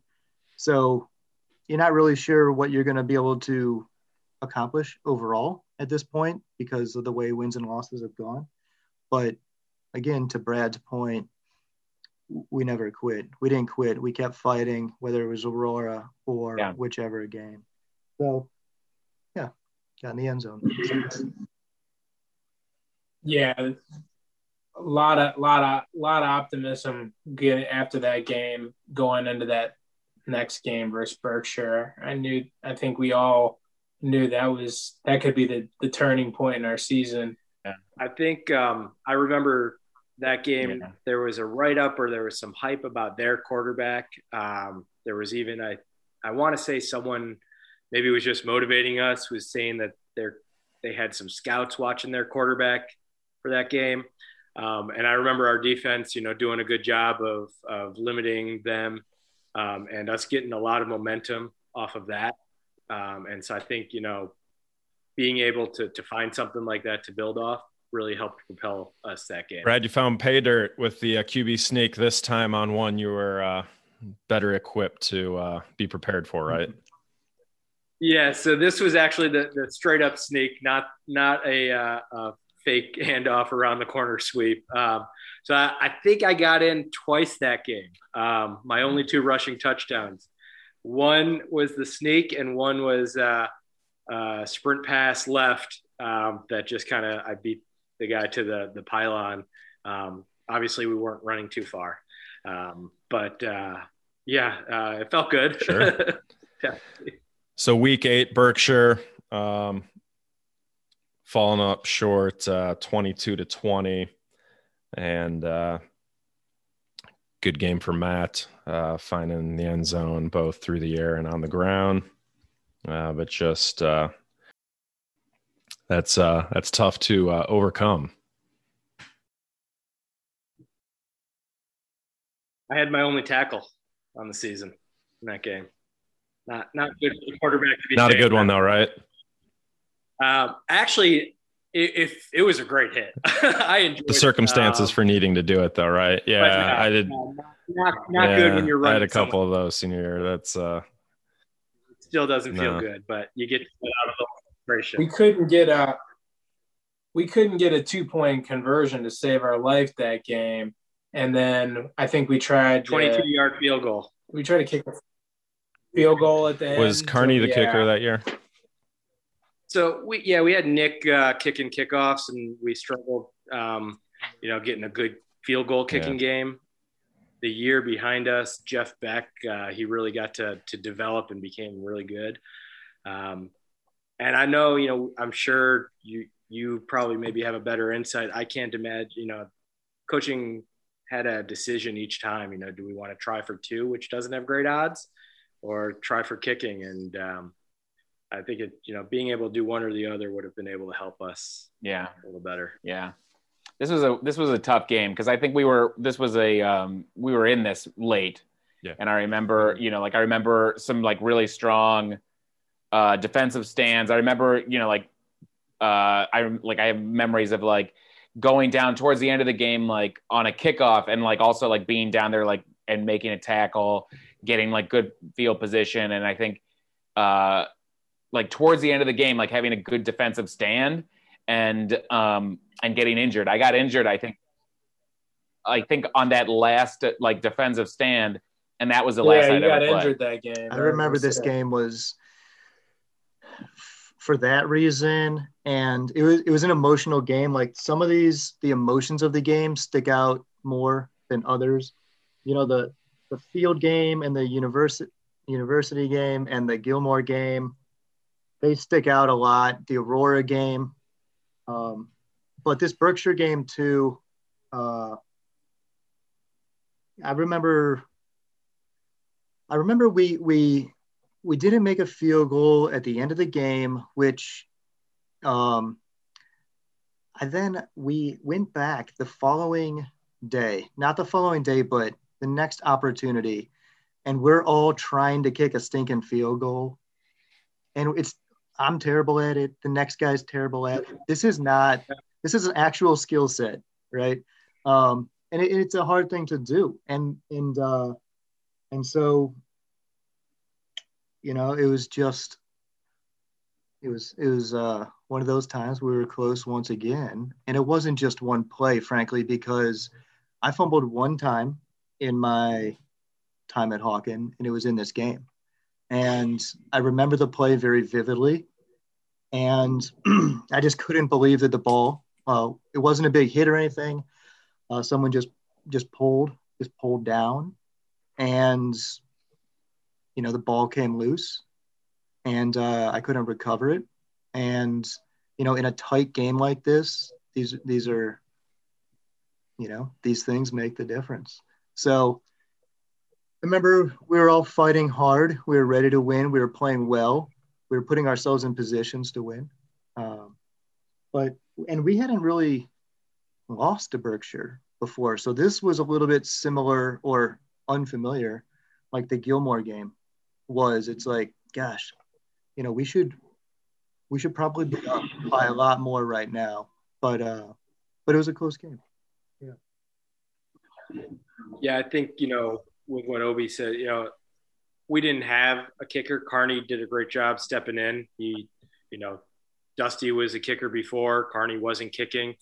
And, he stepped up and gave it all he had. There were a lot of other opportunities that we had, like you said, I think 6 turnovers, missed opportunities. Week 9, hosting Grand Valley, and this is a 6-24. This was a late homecoming, huh? Week 9. Homecoming. Bad weather. Wasn't a lot of snow, but it was like that. It was an ice game. It was ice. Yeah, it was super icy slush. It was miserable. I think that really hurt, a guy like Matt Roth, who has that ability to change direction and accelerate quickly. And when you're on ice skates, you just don't have that. So I'll defer to you, Knox, being the lineman. Did you enjoy playing in the cold? I feel like there's this mantra that all linemen and interior, I love the cold. I love the mud. Yeah, I do love it, but I didn't love that game because we lost.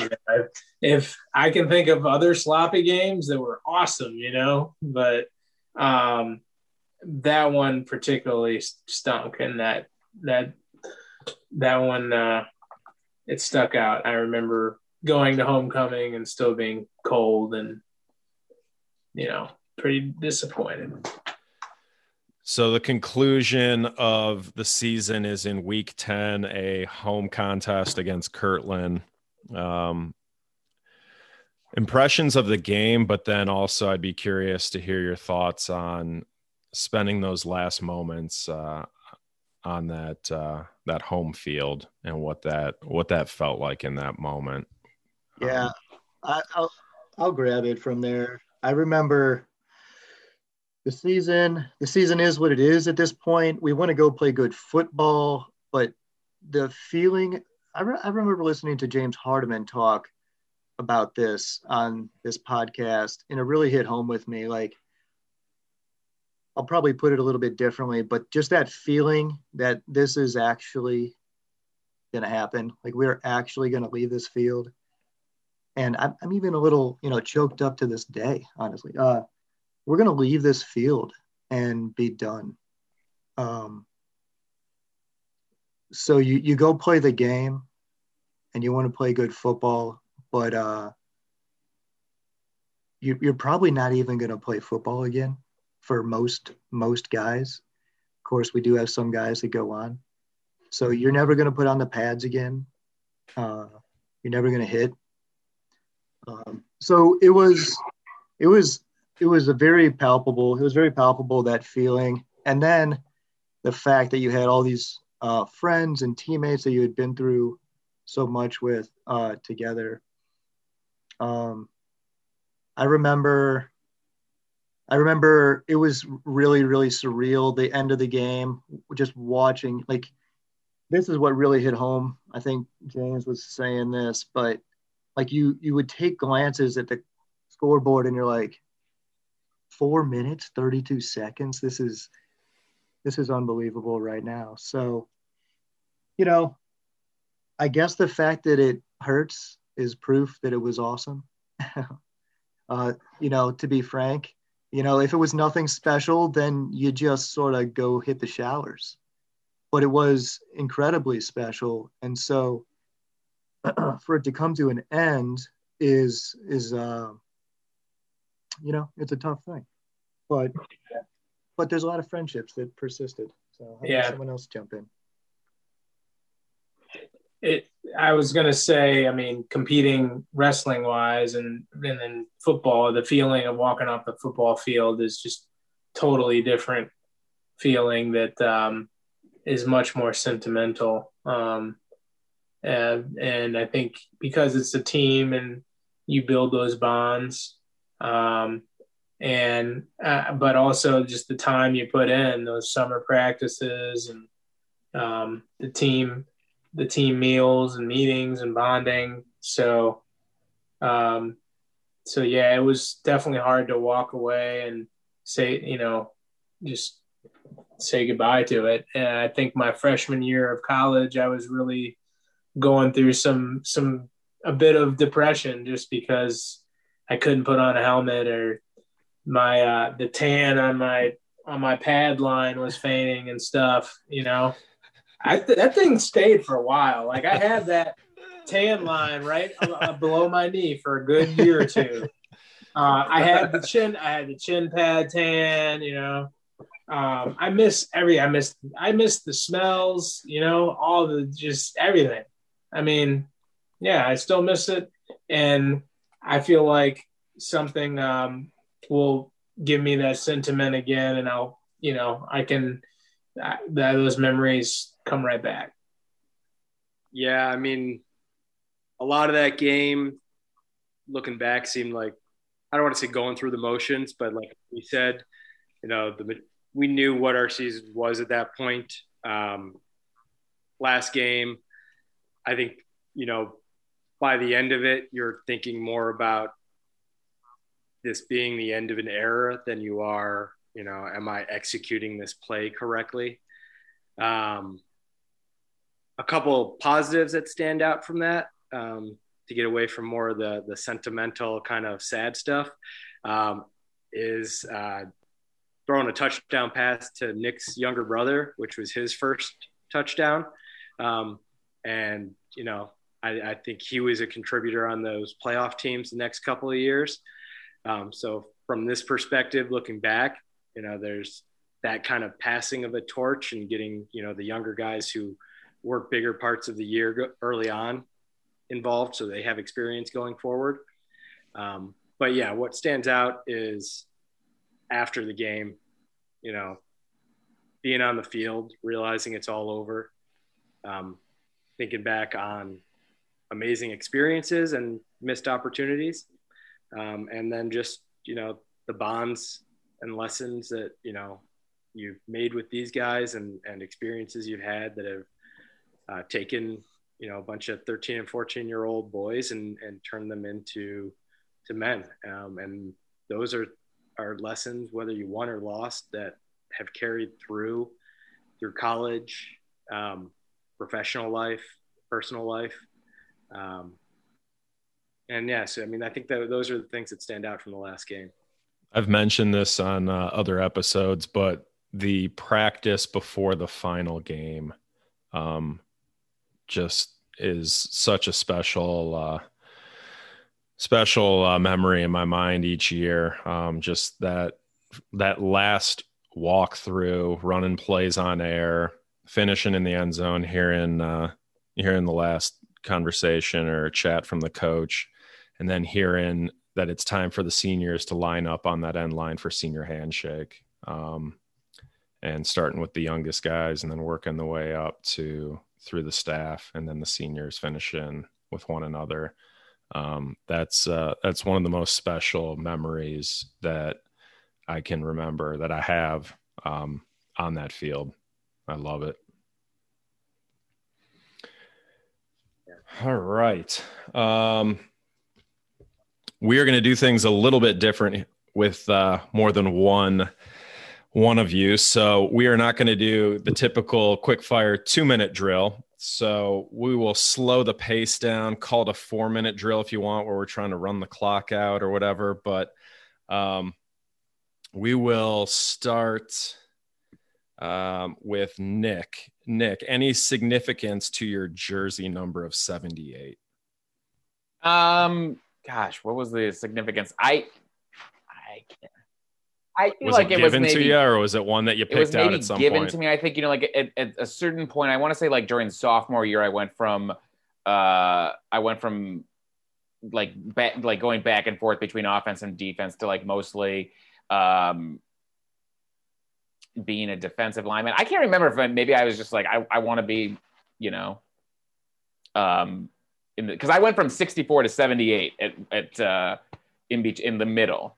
And I feel like I just wanted like a 70s number. I was just like, I should have a 70s number. It does look better, Kate. Yeah, exactly. I think that was the main reason. Right. Kyle, how about you with 73? Any significance on that jersey number? It was my cousin Brian Payne's number. I had to wait for Roger Moore to finish it up, and then I had dibs on it. So, Brad, how about you? Number 4. So I actually wanted number 12, and my away jersey was 12 because we didn't have a 12 home jersey. So I got 12 my senior year for away games, and I picked up 4.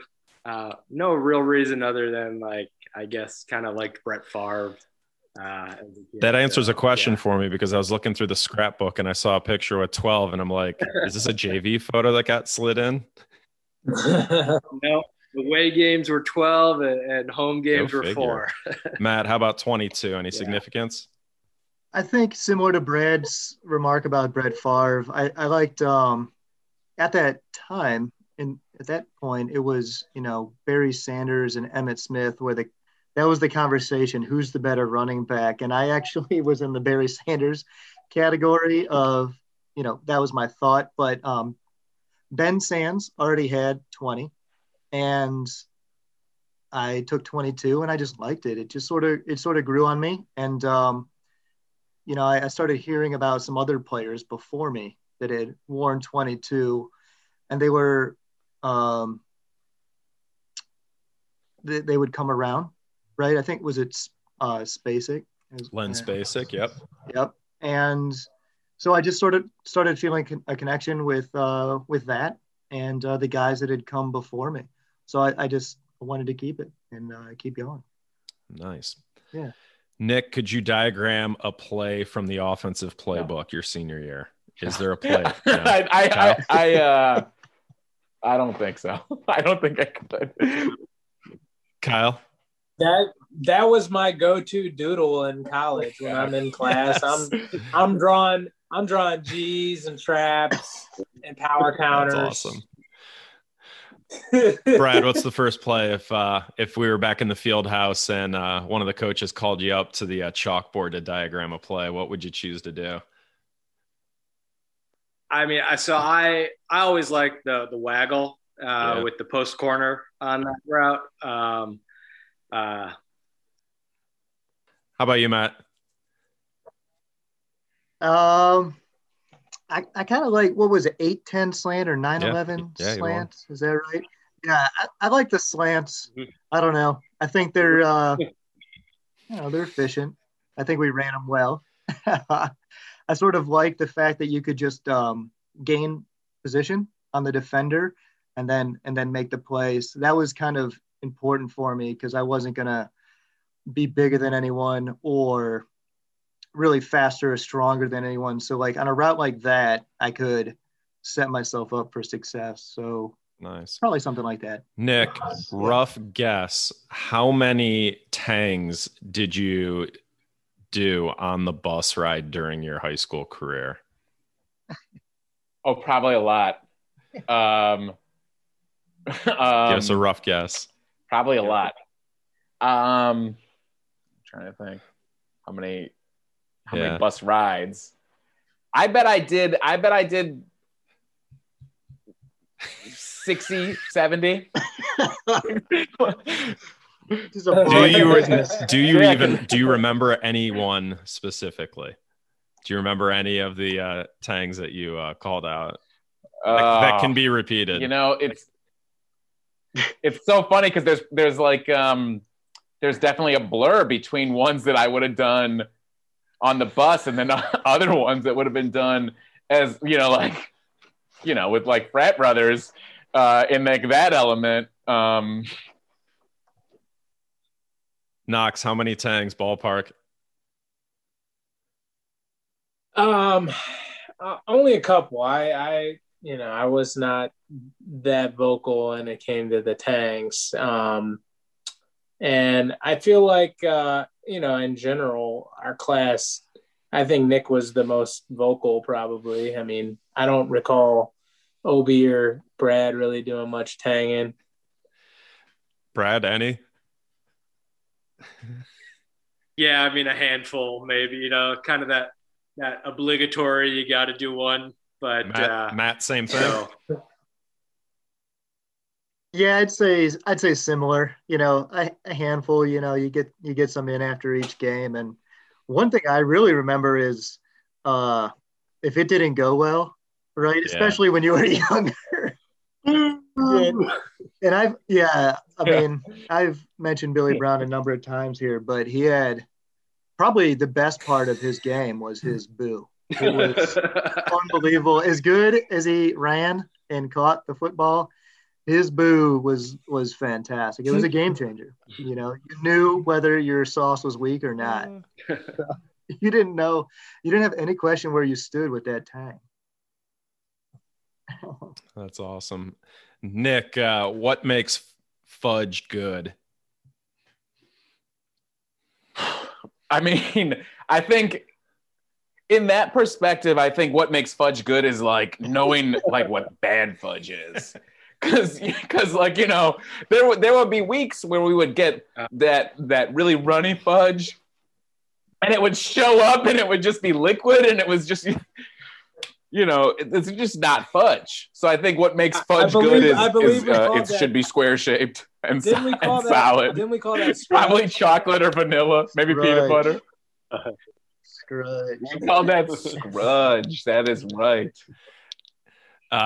Kyle, Brad, or Matt, anything different to add about? Sometimes it would show up frozen. That was both good and bad. I remember somebody put nuts like peanuts in it one time. I'm like, oh, okay, I'll eat it. Yeah. No, that's okay though. That's acceptable. It never stopped me.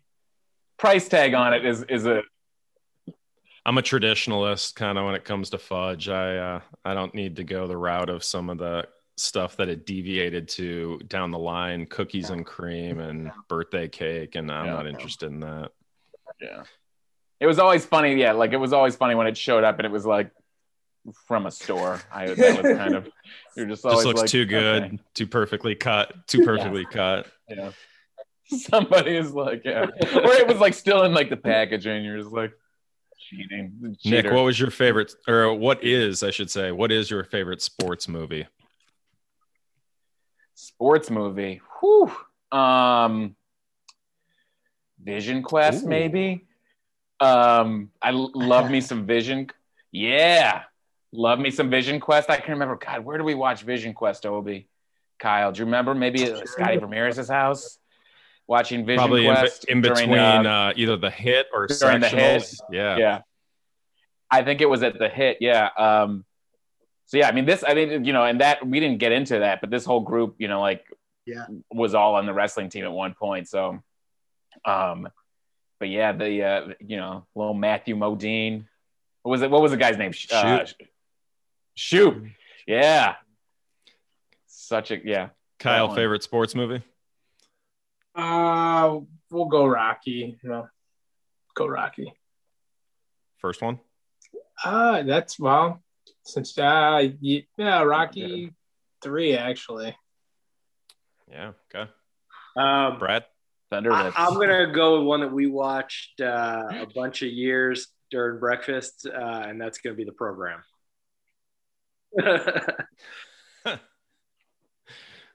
Salad.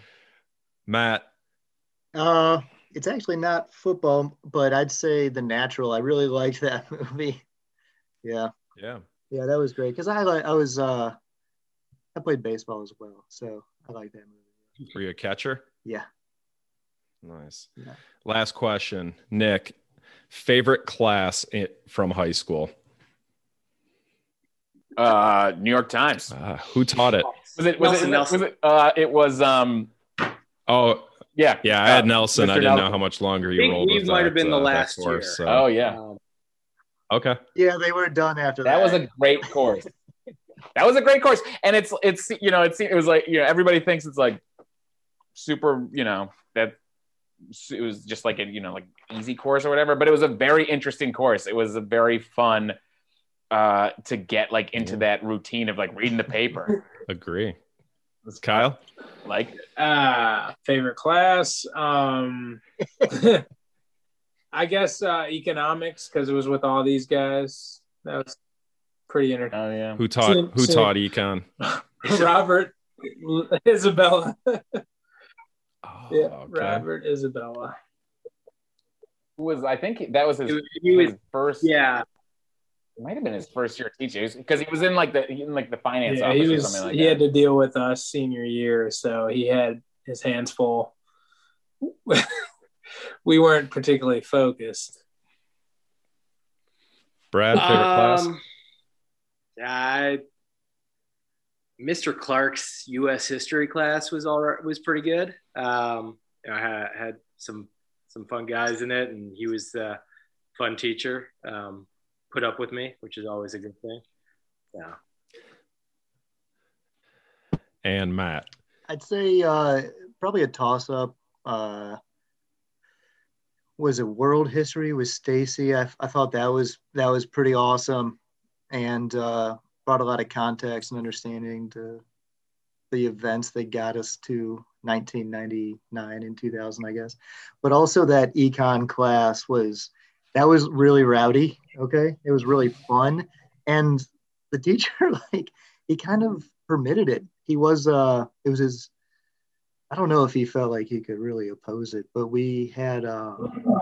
He allowed a lot. He allowed a lot of it. Yeah, and it wasn't just us. But I think in a good way. He did. Yeah, he made class fun, and we did learn something out of it. So. Yeah, and I think we also invested real money that year. Yeah, we were there was real money that we invested. Yep, and nice. there were other really fun guys in that class. So it was us, but also I think Trilling was in there. Is that correct? Yeah, and Diane Shin maybe was in there. Was she in there? Was Carly in that? That was a really memorable class. Again, back to the people, right? So good deal. All right, Brad, what are you up to these days? I am an orthopedic surgeon, do sports medicine just in the Chicagoland area. I've had the opportunity throughout my training to work on the sidelines as a team doctor. A lot of high schools in the Cleveland area when I was there. Unfortunately, a few of them were against Hawken a couple times, which was really awkward feeling. I'll tell you that. And then during my fellowship in Atlanta, I got to be with the Falcons and Georgia Tech, which was an incredible experience. So yeah, doing that, living in Chicago, and that's pretty much it. Awesome.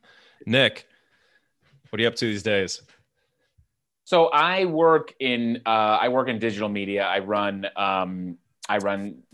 talent at a digital media company, and by running talent, that means I oversee strategic partnerships and actual talent. I started my career as an agent out here in Los Angeles back in 2008, and did, like represented celebrities, did endorsement deals for about 5 years, and then moved into digital and started working with influencers, YouTubers, and then have recently moved into like a concentration in gaming and esports, guys on Twitch. So doing that, just, watching video games all the time.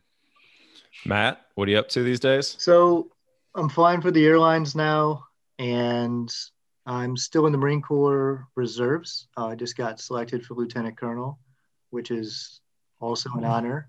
And congrats, man. That's awesome. Thanks. And investing in real estate and stocks. And I'm getting a master's degree, a master's of science at Johns Hopkins. So, it's busy, but I enjoy it. I like to work on things, make things better. So I'm enjoying it. Yeah, it sounds like a lot going on. I left a few things out so I don't sound crazy. I just sound busy, not crazy. Yeah, we can never keep up with Obi and all the things going on. I mean, the guy is a jack of all trades. I'm pretty simple though. I work in talent acquisition for a bank, and I'm a realtor, so I'm doing that on the side. Fantastic. Good to hear. Good to hear what you guys are up to these days. I guess my last question would be this. When you think about your time within the program, is there a phrase or a lesson learned from it that still sticks with you in your day-to-day over 20 years after the fact? Brad, you want to start? I guess it's going to sound cliche, but get better, get worse. I think if I had to pick kind of like a motto of our program, I think that's one that you hear over and over. And it's the foundation of a lot of the things that we've talked about today. Commitment to each other, commitment to yourself. The idea that you can't just show up to the games. It's more about what you put in preparation and every day and being ready for that. And I think that translates to every aspect of your life. And so, I think get better, get worse would be that. Yeah, I would say I have one phrase and then one sort of mentality that really stick out for me. And the phrase is get better, get worse as well, just like Brad. And it hit home at the time when I first heard it. It makes sense to me. And I definitely still work with that sort of idea in mind. I think it's a good way to stay fueled. And, it's a good opportunity to ask yourself, where can I get better? Where can I contribute more? What can I do for the next person? Right. And then the mentality that's really stuck with me, I hadn't seen anything like this before. And Hawken was like such a formative period for me, and for so many people, of course.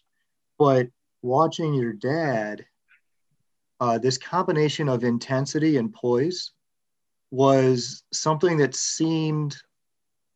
was seemingly contradictory, but once you saw the intensity with which, we were going to go practice, or we were going to execute a play, or the expectations that were going to be set, but then also like the equal amount of poise that was going to keep you from, becoming overly emotional about something and going out and making mistakes and sort of, taking your effort off the rails, or just being a good, sportsman. I think that combination of intensity and poise is really something special that I wish more people could see. But honestly, I guess that's just what makes Hawken football special. Yeah, I would double down on get better, get worse. I think that's it's very simple. It's, like everybody gets it. I think it's something that can be applied to everything, obviously. And I do, and Obi, I think that poise, And I would extend it to, you know, like I think to something I was talking earlier about like the sportsmanship and just sort of, you know, like I think in alignment with like a lot of the things that we would have just picked up at Hawken, like fair play and like just holding yourself to like a higher standard. You know, I think there was like that level of poise where it's kind of like, all right, like these people, they might be, you know, like the people that you're up against, like might be acting like this, but we don't, you know, like we don't act like that. And I think that that's a very good, you know, like it's a good thing to live by. It's a great thing, like as a parent to think about. And then I also, you know, on a slightly lighter note, like I loved, Coach used to say he had that perfume mentality. Remember that? You remember the perfume? Like, you know, like that perfume, you smell it, it smells good. You know, put a little bit on you, it's nice. But then, you know, you get a little bit in your mouth. Not good. So that is a little bit lighter, but I think everybody gets it, and I always like that. I always thought that was I like that. I just like that. Well, I'll bring it home. You know, I think that Nick mentioned fair play. You know, I think that's a pretty general, you know, Hawken phrase, but I think we are all very fortunate to play in sports programs where we do get the opportunity. And I mean, there's really no sports program at Hawken unless it's like swimming or soccer where you won't get a chance or you can't compete. And a lot of other people didn't have that experience. People we went to college with, they might've been good athletes, but they were at a big school and they weren't going to be able to play football they weren't going to be able to wrestle. So I think just that opportunity is awesome. It's rare and not everybody gets to do it. Not everybody gets to play football. Not everybody gets to play for a great coach who's coached other, you know, very, very good football players. So, you know, all of that is pretty unique, I think, to Hawken. Fellas, this was a great conversation. To be able to get 4 teammates on together and talk about those memories and those moments that really solidified your growth and steered you in the direction that you're continuing on right now. I appreciate you guys carving out some time and coming on this trip down to the river. Brad and Matt and Nick and Kyle. It's so easy to see your love for each other and your passion for all the memories that you guys have together, those shared experiences, how tight you are all these years later. And this was a lot of fun, and I appreciate you guys coming on and recording this episode with me. All the best to you. Thanks, Dan. Thanks for having us. Yeah, Dan. Thanks for having us. Awesome. Thanks for doing this. Amazing. Thank you. Thanks for spending time with us today. Please subscribe wherever you get your podcasts. Tell a friend and spread the word. And until the next episode, like my dad always says, good night, Irene.